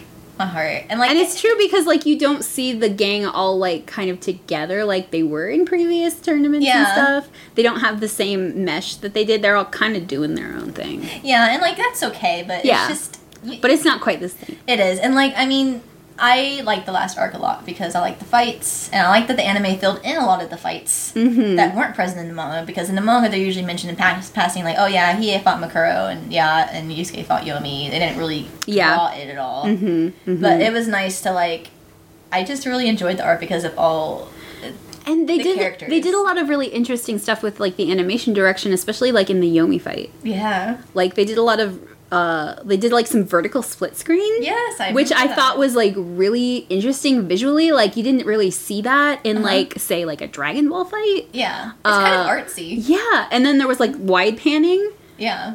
With like a widescreen like lens, which that was another thing you didn't really see in like a TV shonen anime. Especially when Yusuke was like, you know, obviously having a little bit of a crisis, to use that kind of wide, you know, get up on his face, and it's like, oh, it's like you can see how like, you know, frazzled he is. And then, like, alternatively, they would like, pull out, and it would be, you could see the cavernous gap between him and Yomi. Like, yeah, it's just, it's... standing before each other. Yeah, you know the scale that the fight is showing. It's obviously huge, but yeah, it's just, I don't know. I really I love the last arc a lot. So, I mean, I get people don't like it because it's kind of incomplete, and there's lots of politics in it, but I kind of like the politics, so I don't really mind, so... Yeah, honestly, like, I think some of the made-up demon politics are kind of interesting. They are. It's like, do we eat humans? Do we not eat humans? And it's like, hey... Do we keep the portal between realms open, or do we close it? And it's like, you know, when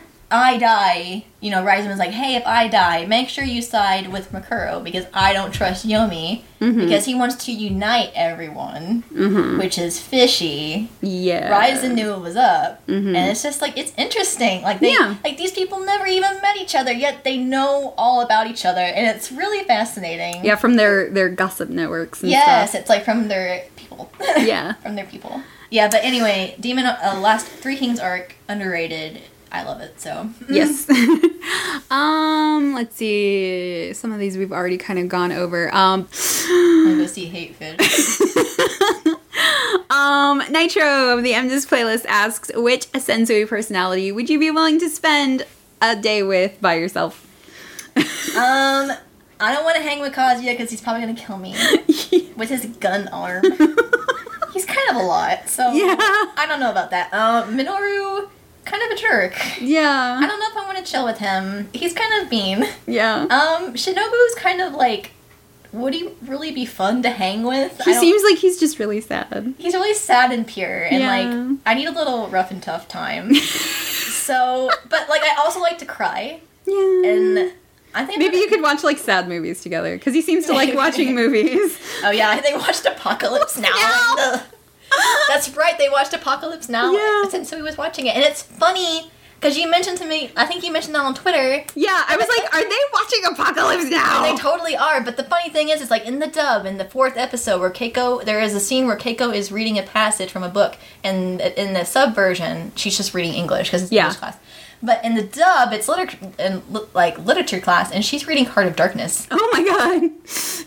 And like accurate. I don't know if that was like intentional or not, but like if you can draw the parallels between Heart of Darkness and like, Apocalypse Now and Chapter Black, it's kind of cool. Yeah. Because like Sensui is pretty similar to like both the characters Merlot and Kurtz. He's like both of them in one. It's kind of really cool. I don't know if that was intentional or not, but like I remember that. But it's kind of, even if it wasn't intentional, that's accidentally like genius. It is, because like obviously the connection's obvious. Yeah. But, like, Keiko read the closing line from Heart of Darkness. Wow. It's like, whoa, meta. Very Meta. But, God, what was the question? Oh, yeah, and then, there's Kazuya, there's Minoru, there's Shinobu, and Naru, who is the feminine one. The feminine one who likes to read poetry and cry. Yeah. And we don't know the other three personalities because they weren't shown in the manga or the anime. So I'm gonna go with Naru because I like to cry too. Yeah, we could watch sad movies together. Yeah, we can like cry and like read sad poetry and chill. Yeah. I think she'd be fun. She can like cook me dinner or something. I bet it's good. That's probably what I would say too, because at first I was like, maybe Minoru, but I was like, no. I mean, you see a bunch of him in Chapter Black. Yeah, because like he was kind of just like, he has issues. Poor guy. I mean, yeah. But yeah, I'm going to hang with Naru, I think. She seems pretty nice. Although it would be kind of interesting to be like, give me one of the mystery ones! Oh man, that's just like Russian roulette. I know. What are you going to get? Because there's 3 whole ones that we don't know. Yeah, it's yeah. Maybe if I said that, Togashi would tell all his secrets to me. I bet he doesn't even remember. He was like, I don't know. I just couldn't think of 3 more. That's probably the answer.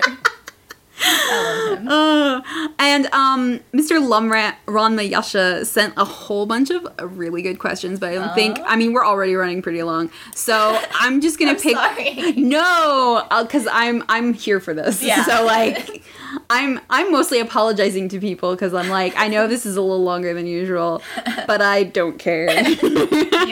Deal with it. So I'm just going to pick like some of the ones that I liked the best out of like all the questions he sent. So single favorite episode or chapter or moment from the anime or the manga. That's so hard because I have so many. I know. But if I were to pick one, I'm going to be super nostalgic and I'm going to pick the House of Four Dimensions arc. Because that was the first arc I ever saw of Yu Hakusho. That was a pretty good one. It's so much fun, and I really love the team up, and I love the idea where Yusuke has to be the one to be saved. Yeah. And I also just love the haunted house with the vaporwave interior. It's a look. It's so good. It's a look. I'm like, this is my house. I'm going to live there. Yeah, I don't know. I have a lot of fondness for that little mini arc, and it's so much fun because it's so different. Mm-hmm. And I love it so much. But yeah, and I already said I like the Genkai Shishi fight, which is amazing. That's a really good one. And I also really love when obviously anything about Makuro. Yeah, anything involving Makuro. I love her fight with Hiei. It's good. Oh yeah, it was so emotional. It was so good. It was a lot for both of them, and it's just, I'm gonna go with those. I probably have more, but it's really hard for me to pick because there's so many really good moments. But like the first thing that popped into my mind was the time it was the moment that I actually started crying during my rewatch, and that was when Kuwabara realizes that Yusuke is going to sacrifice himself to Sensui. And he starts screaming and crying, and I was just like, "No, I know." I'm almost tearing up just thinking about it because I just started like, I was like, "No, baby, no, don't." He was just so upset, and it made me upset. Oh my gosh, like his shoujo manga flashback. Yes, about him and Yusuke and how important he was to him as a friend, and I was just like, I can't take this. This is so. Oh, it's so like emotional. that whole like lament speech that he did. It was so good. It's and so also, good. Actually, that whole scene is really good for all of them because they all like resolve that if they all can't be together, then what's the point? Yeah, it was a very emotional point in that episode and the whole series, and I just started bawling. I was just like, oh my god, I feel it. So there were so many emotions in that like one part, and I was just like, oh my god, it just hit me. And also, it's just there's so much build up because Yusuke has always been so protective of Kuwabara. Yeah, and the fact that like Kuwabara didn't even realize what was happening until Kurama pointed it out. He's like, oh my god. Because he's such a pure little baby. No, he just had no idea. And he was like, the minute he realizes it, he's just like, oh my god, no. And he starts screaming and crying and thinking about like how he can't lose Yusuke. And I'm just like, it's such a good moment. It's really it comes together so well after everything. After everything they've been through. Yes, and it's not just like, oh, we were in a bunch of fights together. Like, Yusuke was a giant part of Kuwabara's life. Yeah. And so it's just like, I think it is a really good moment that highlights just how well these characters have grown throughout the series and how much their friendship means to each other and how much they authentically love each other. Like, it's very genuine and sincere. Like, it came from a place of love. And that's what Kuwabara is all about. It instantly reminded me of, like, those key points in, like, Sailor Moon where, like, you know, they're all like, no, you can't die, we're friends and you can't die, you know, like, stuff like that. It gave me that same feeling, and so that's why I was just like, oh. Well, I think, like, I know that it's so easy to make the comparisons with Sailor Moon because, like, you know, Togashi and Naoko Takeuchi are married, but, like, the thing is, like, both Usagi and Yusuke, they have this quality that has people drawn to them. Yeah. Yusuke is very charming, and he has this sense, like, he's just, you can't help but, like him. Yeah. And Usagi's the same way, but she's different, as in her kindness. Yeah, her kindness, brings like, people in. Like, just radiates off of her. Yes, and they are very different characters, but they have that quality where people are drawn to them. To them, and they genuinely love them. Yes. And definitely. And that's what makes... It's a good parallel. It is. And, like, it's small, but, like, it just shows you how similar they kind of are artistically. And it's kind of cool. Yeah. So. And you can totally tell why they get along so well. Yes. Yeah. It's... I know, like, I like, always thought about that when I was watching both, so... Because they're... Because I'm a huge fan of both. Yeah, obviously me too. And I think that was another reason why, I was drawn to it, probably you as well, because it's a lot of, like, you know...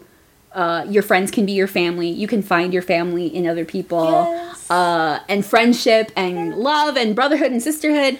And, all those really good things. Like, it's so good. My heart. Yeah, I'm getting lots of feelings up in here. So many feelings. Yes. If another question he had was, if they were to make a continuation of Yu Yu Hakusho like Dragon Ball Super, what would you want it to be about?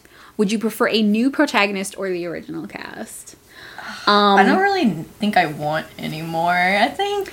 If anything, I would want the prequel with Kuroko. Yeah, that would be sick. But, like, I don't think I want it to, like, continue because Yusuke's story's done. Yeah. But, like you said, I would love to know more, like, about Kuroko or even Sensui. Like, get him. Because he was also a spirit detective. Yeah, and it'd be also to see how, like, his development happened and how, when he met Itsuki, we kind of got a little backstory on that, but they definitely had a thing going. Yeah, but, like, Itsuki was definitely, like, this is my boyfriend, Sensui. Yeah, they definitely had something romantic there, and it's pretty obvious, but yeah, and, like, that would be interesting to explore. And also, like you said, Kuroko, having a prequel about her would be amazing. So I don't really want Yusuke's story to continue. I want to hear about everyone else. Or even like a prequel about, like, young Genkai. That'd be awesome. Yeah, like young Genkai adventures. But younger Toguro. Oh, that'd be cool. Got some romance in there. Oh, it would be amazing. I also have, like, a similar question from my friend from Laura on Twitter. Yay. But who was Fone? Sorry, Laura, I probably butchered that, even though I'd known you for years. Anyway, she said, this is kind of similar. She said, a lot of people, even me, find themselves wanting Yu Yu Hakusho to get an anime remake, just like what was done with Hunter x Hunter. The one that was in 2011. Right. Yeah. And, but do you think that would be a good idea, or do you think that a modern anime adaptation wouldn't be as good, considering not all anime remakes and reboots are a hit? See Sailor Moon Crystal.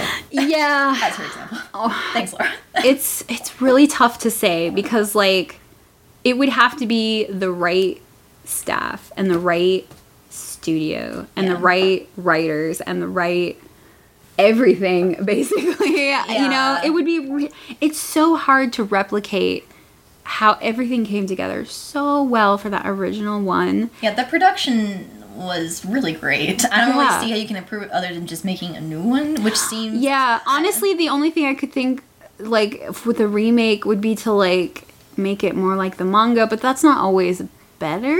Yeah, they're actually, like, instead of, like, having a remake, I would love, like, to have, like, an OVA or like a movie series about the little mini arcs that were at the very end of the manga. Oh, Because at the end of the manga, there's like a bunch of arcs where it's like Yusuke is not spirit detective anymore, but he does like a bunch of like supernatural things. It's kind of like a callback to like how Yu Yu Hakusho was at the beginning.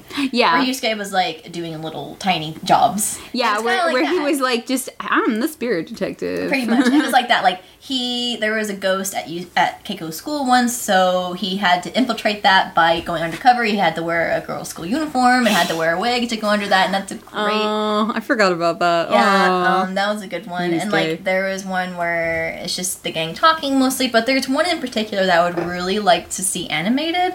This is, like, my dream, and it's probably never gonna happen. But there is this mini arc at the end of the manga where the gang, essentially, Kuwabara, Yusuke, Kurama, and Hiei, get back together to stop a group of spirit world fundamentalist terrorists from purging demons from human world. Yeah. Because eventually, at the end of the series, the portal is open. Uh-huh. Because Enki, the demon who won the Demon World Tournament, wants the portal to be open so people and demons can pass like freely through it. Mm-hmm. Because, you know, peace and whatever. He Yes. believes in peace. And they got peace. Mm-hmm. And also, King Yama got kicked out of a spirit world, so Koima's in charge now. Yep. Yep, so Koima's in charge. But anyway, like, they have to, like, find a way to, like, the terrorist group, they, like, basically don't want any demons in human world because they feel like they are evil. And I think Yusuke's the root of all evil because he opened the gates and everything. Uh-huh. And, like, it's, like, they want to, like, use this, like, power cannon to, like, destroy the town Yusuke's from, to purge him from the world because he's evil. Yeah. It's a lot. But anyway, like, the gang has to, like, find a way to infiltrate Spirit World. And also the terrorist group took hostages, which means Botan's a hostage, Koima's a hostage, and everything. Mm-hmm. And so I would love to see that, like, animated. That would be really interesting. It's, like, weird, but, like, I would love to see it. Like, See, I would like to see an attempt. It would be kind of interesting to see how that would play out. Or, like, just, like, a little movie or something. yeah, I want, like, a movie. I think that'd be, like, I don't really want them to remake the show, because the show's already great to me. Yeah, I And, mean... like, I don't think they could improve on it, really. Yeah. I mean, other than just, like, for people, like, to pay attention to it. Yeah. I don't really see the point. Just, like, to put a spotlight on, hey, remember how great this show is? Yeah, like, I mean, I just rather have, like, a small project and, like, a movie or whatever. I think that'd be more satisfying for me as a fan, other than them just remaking the entire show.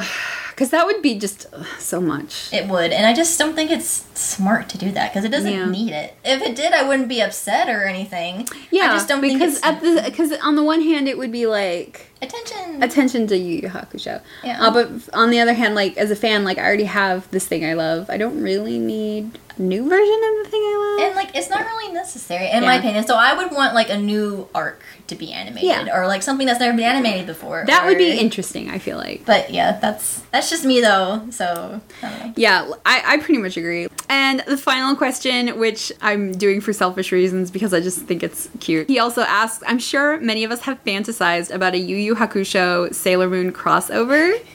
Have you ever imagined what one would be like? And if you have, please share.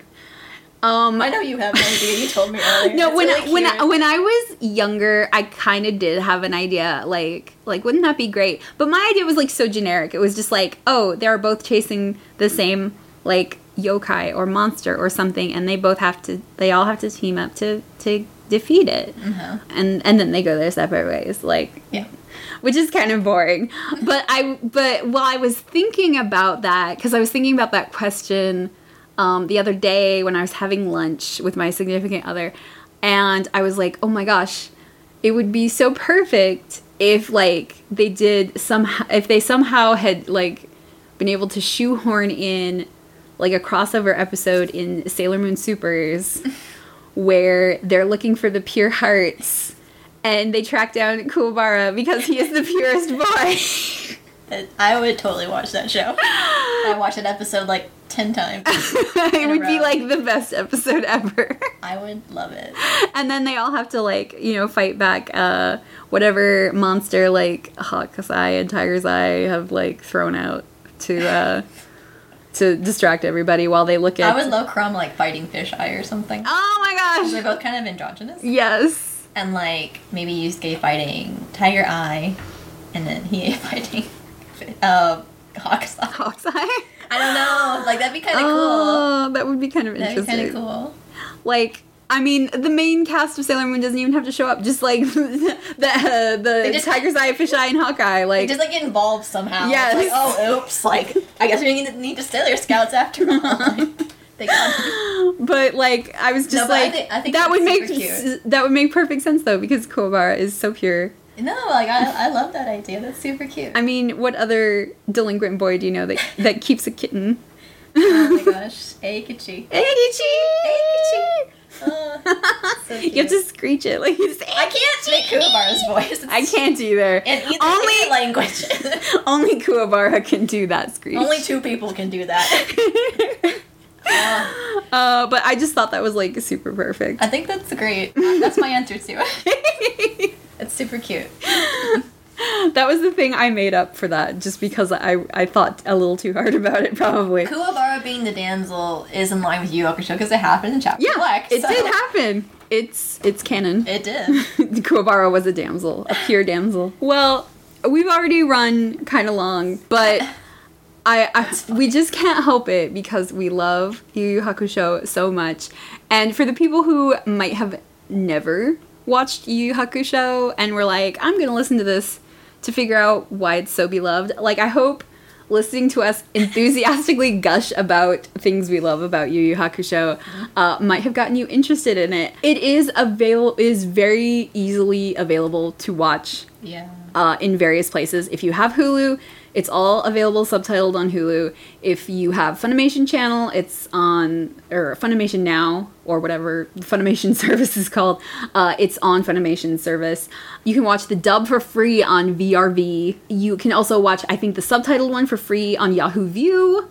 I mean, it is really easily available. Yeah, and you can buy, like, the Blu-rays for, like, $30 a pop, I think. Yeah, the DVDs and the Blu-rays are fairly cheap now because they've been out. They're divided in 4 parts. So, like, I think there's, like, maybe, like, 30-ish episodes on each one. Yeah. So, yeah, you get your money's worth. And they also have a DVD and Blu-ray release of the OVAs and the first movie? The Yu Yu Hakusho, the movie, and Yu Yu Hakusho OVA set, which I highly recommend because the original cast, the dub cast, actually comes back and dubs them. Yes. Which means you get the Golden Seal movie, it was dubbed. Mm-hmm. And you also get the Dream OVAs that were released from 94 to 96 on VHS in Japan, which are super exclusive.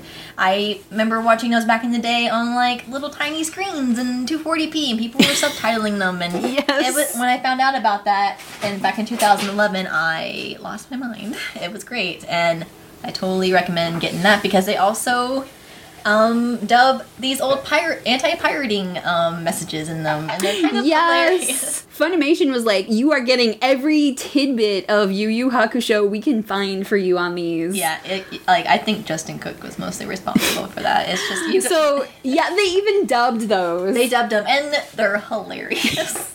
But the only thing that Funimation hasn't dubbed so far is the Poltergeist Report movie. And I don't really know what's the deal with that, because it was a CPM thing, and obviously CPM went under. But I would love for them to dub that, because originally the anime dub actors were trying to mimic that dub. So it would be hilarious and really great to kind of wrap up the franchise that way by dubbing that one last movie from the anime voice actors that everyone loves so much.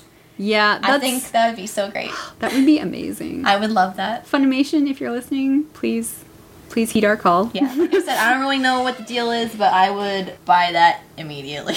I'd buy like 10 copies. And give them to friends. I would. I would put them in people's stockings for the holidays. I would. It's just, yeah. I'd be like, Merry Christmas. You get Yu Yu Hakusho. Merry Yu Yu Hakusho Day. That's my life. So, for this month's special thanks segment, I'd like to give a big thanks and shout out to those who left me tips on Ko-fi.com. I got so many this month. I don't know if it was because specifically Yu Yu Hakusho related things and people were really interested in them, but I wanted to thank you all in a very special way. So I thought for this Yu Yu Hakusho episode, I would sing them in the melody of Smile Bomb. Oh, you go for it. So, let me try this. I'm going to make an attempt. If it turns out awful, I'll just re-record it. You can do it. You can do it. To Borderline Panels, Rachel Togas, thank you so much for the coffee. Natsuki Girl, Darfox, and Mr. Chazp, I'm grateful that you'd all tip me. I love it. So yay! Super cute. Thank you all for your tips on Ko-fi.com. If you want to get a super awkward, amazing shout out in the next episode of the podcast in my special thanks segment to be just as cool as them, all you need to do is go to my Ko-fi page and leave a tip of 2 or more coffees. Check the show notes for the link to that, and you can see links and info for this episode on the blog at animenostalgia.blogspot.com, as well as on the show's Tumblr at animenostalgia.tumblr.com. And you can find this episode and previous episodes on both of those sites, as well as on iTunes and Stitcher, and wherever you subscribe to your podcasts. And maybe leave a review if you haven't already. So thank you so much, Trisha, for coming and gushing about Yu Yu Hakusho with me after I spent those many months with the rewatch. It's been a journey. I couldn't think of anyone better to share my love with. Oh, thank you. It was so much fun. I will talk about Yu Yu Hakusho anywhere, anytime, so. Yes. I mean, even though we just sat here and talked for like over 3 hours, Easy to do. It is really easy to. I would talk another 3 hours about Yu Yu Hakusho because yeah. after rewatching it, like the floodgates have opened and I have like all these feelings. There's so much. Yes. There's so much. So where can we find you online? Oh, me? You can find me as Boobly at boobly.tumblr.com. You can find me on Twitter at Boobliest. I'm really, really stoked about the Banana Fish anime announcement that we got today. Yes. I am super stoked with that. And also, I talk about Yu Yu Hakusho a lot, so if you ever want to hit me up, I'm ready. So Yes. But I am so excited for the Banana Fish anime. Yes. I like almost cried when I saw the announcement on my TL this morning. I'm thinking that next year a Banana Fish episode must happen. Oh my god. It's so good. But yeah, I am totally stoked. I know we're both very stoked. Yes. So thank you so much for listening, you guys. We will see you next time. Yeah, thanks for stopping by. Bye. It's all because of when I see my friends all mine. Every time they're always behind me, pushing me on, lighting the fire in me. Suddenly, my power and confidence are swelling up, magically erupt. And it's all because of kindness that I feel from people I don't even know. I won't forget the times we shared and our pleasant days, always. And I'll never lose the strength to succeed and the courage to do what I'm best. Your smile makes my heart explode. If you ever see screen caps of like old Dragon Ball Z fan subs from like back then, You mean like Miami Mike? Miami Mike, where are you? What did he do? Where are you, Miami Mike? You have a story. Tell me your story. But I know what you did at Dragon Con.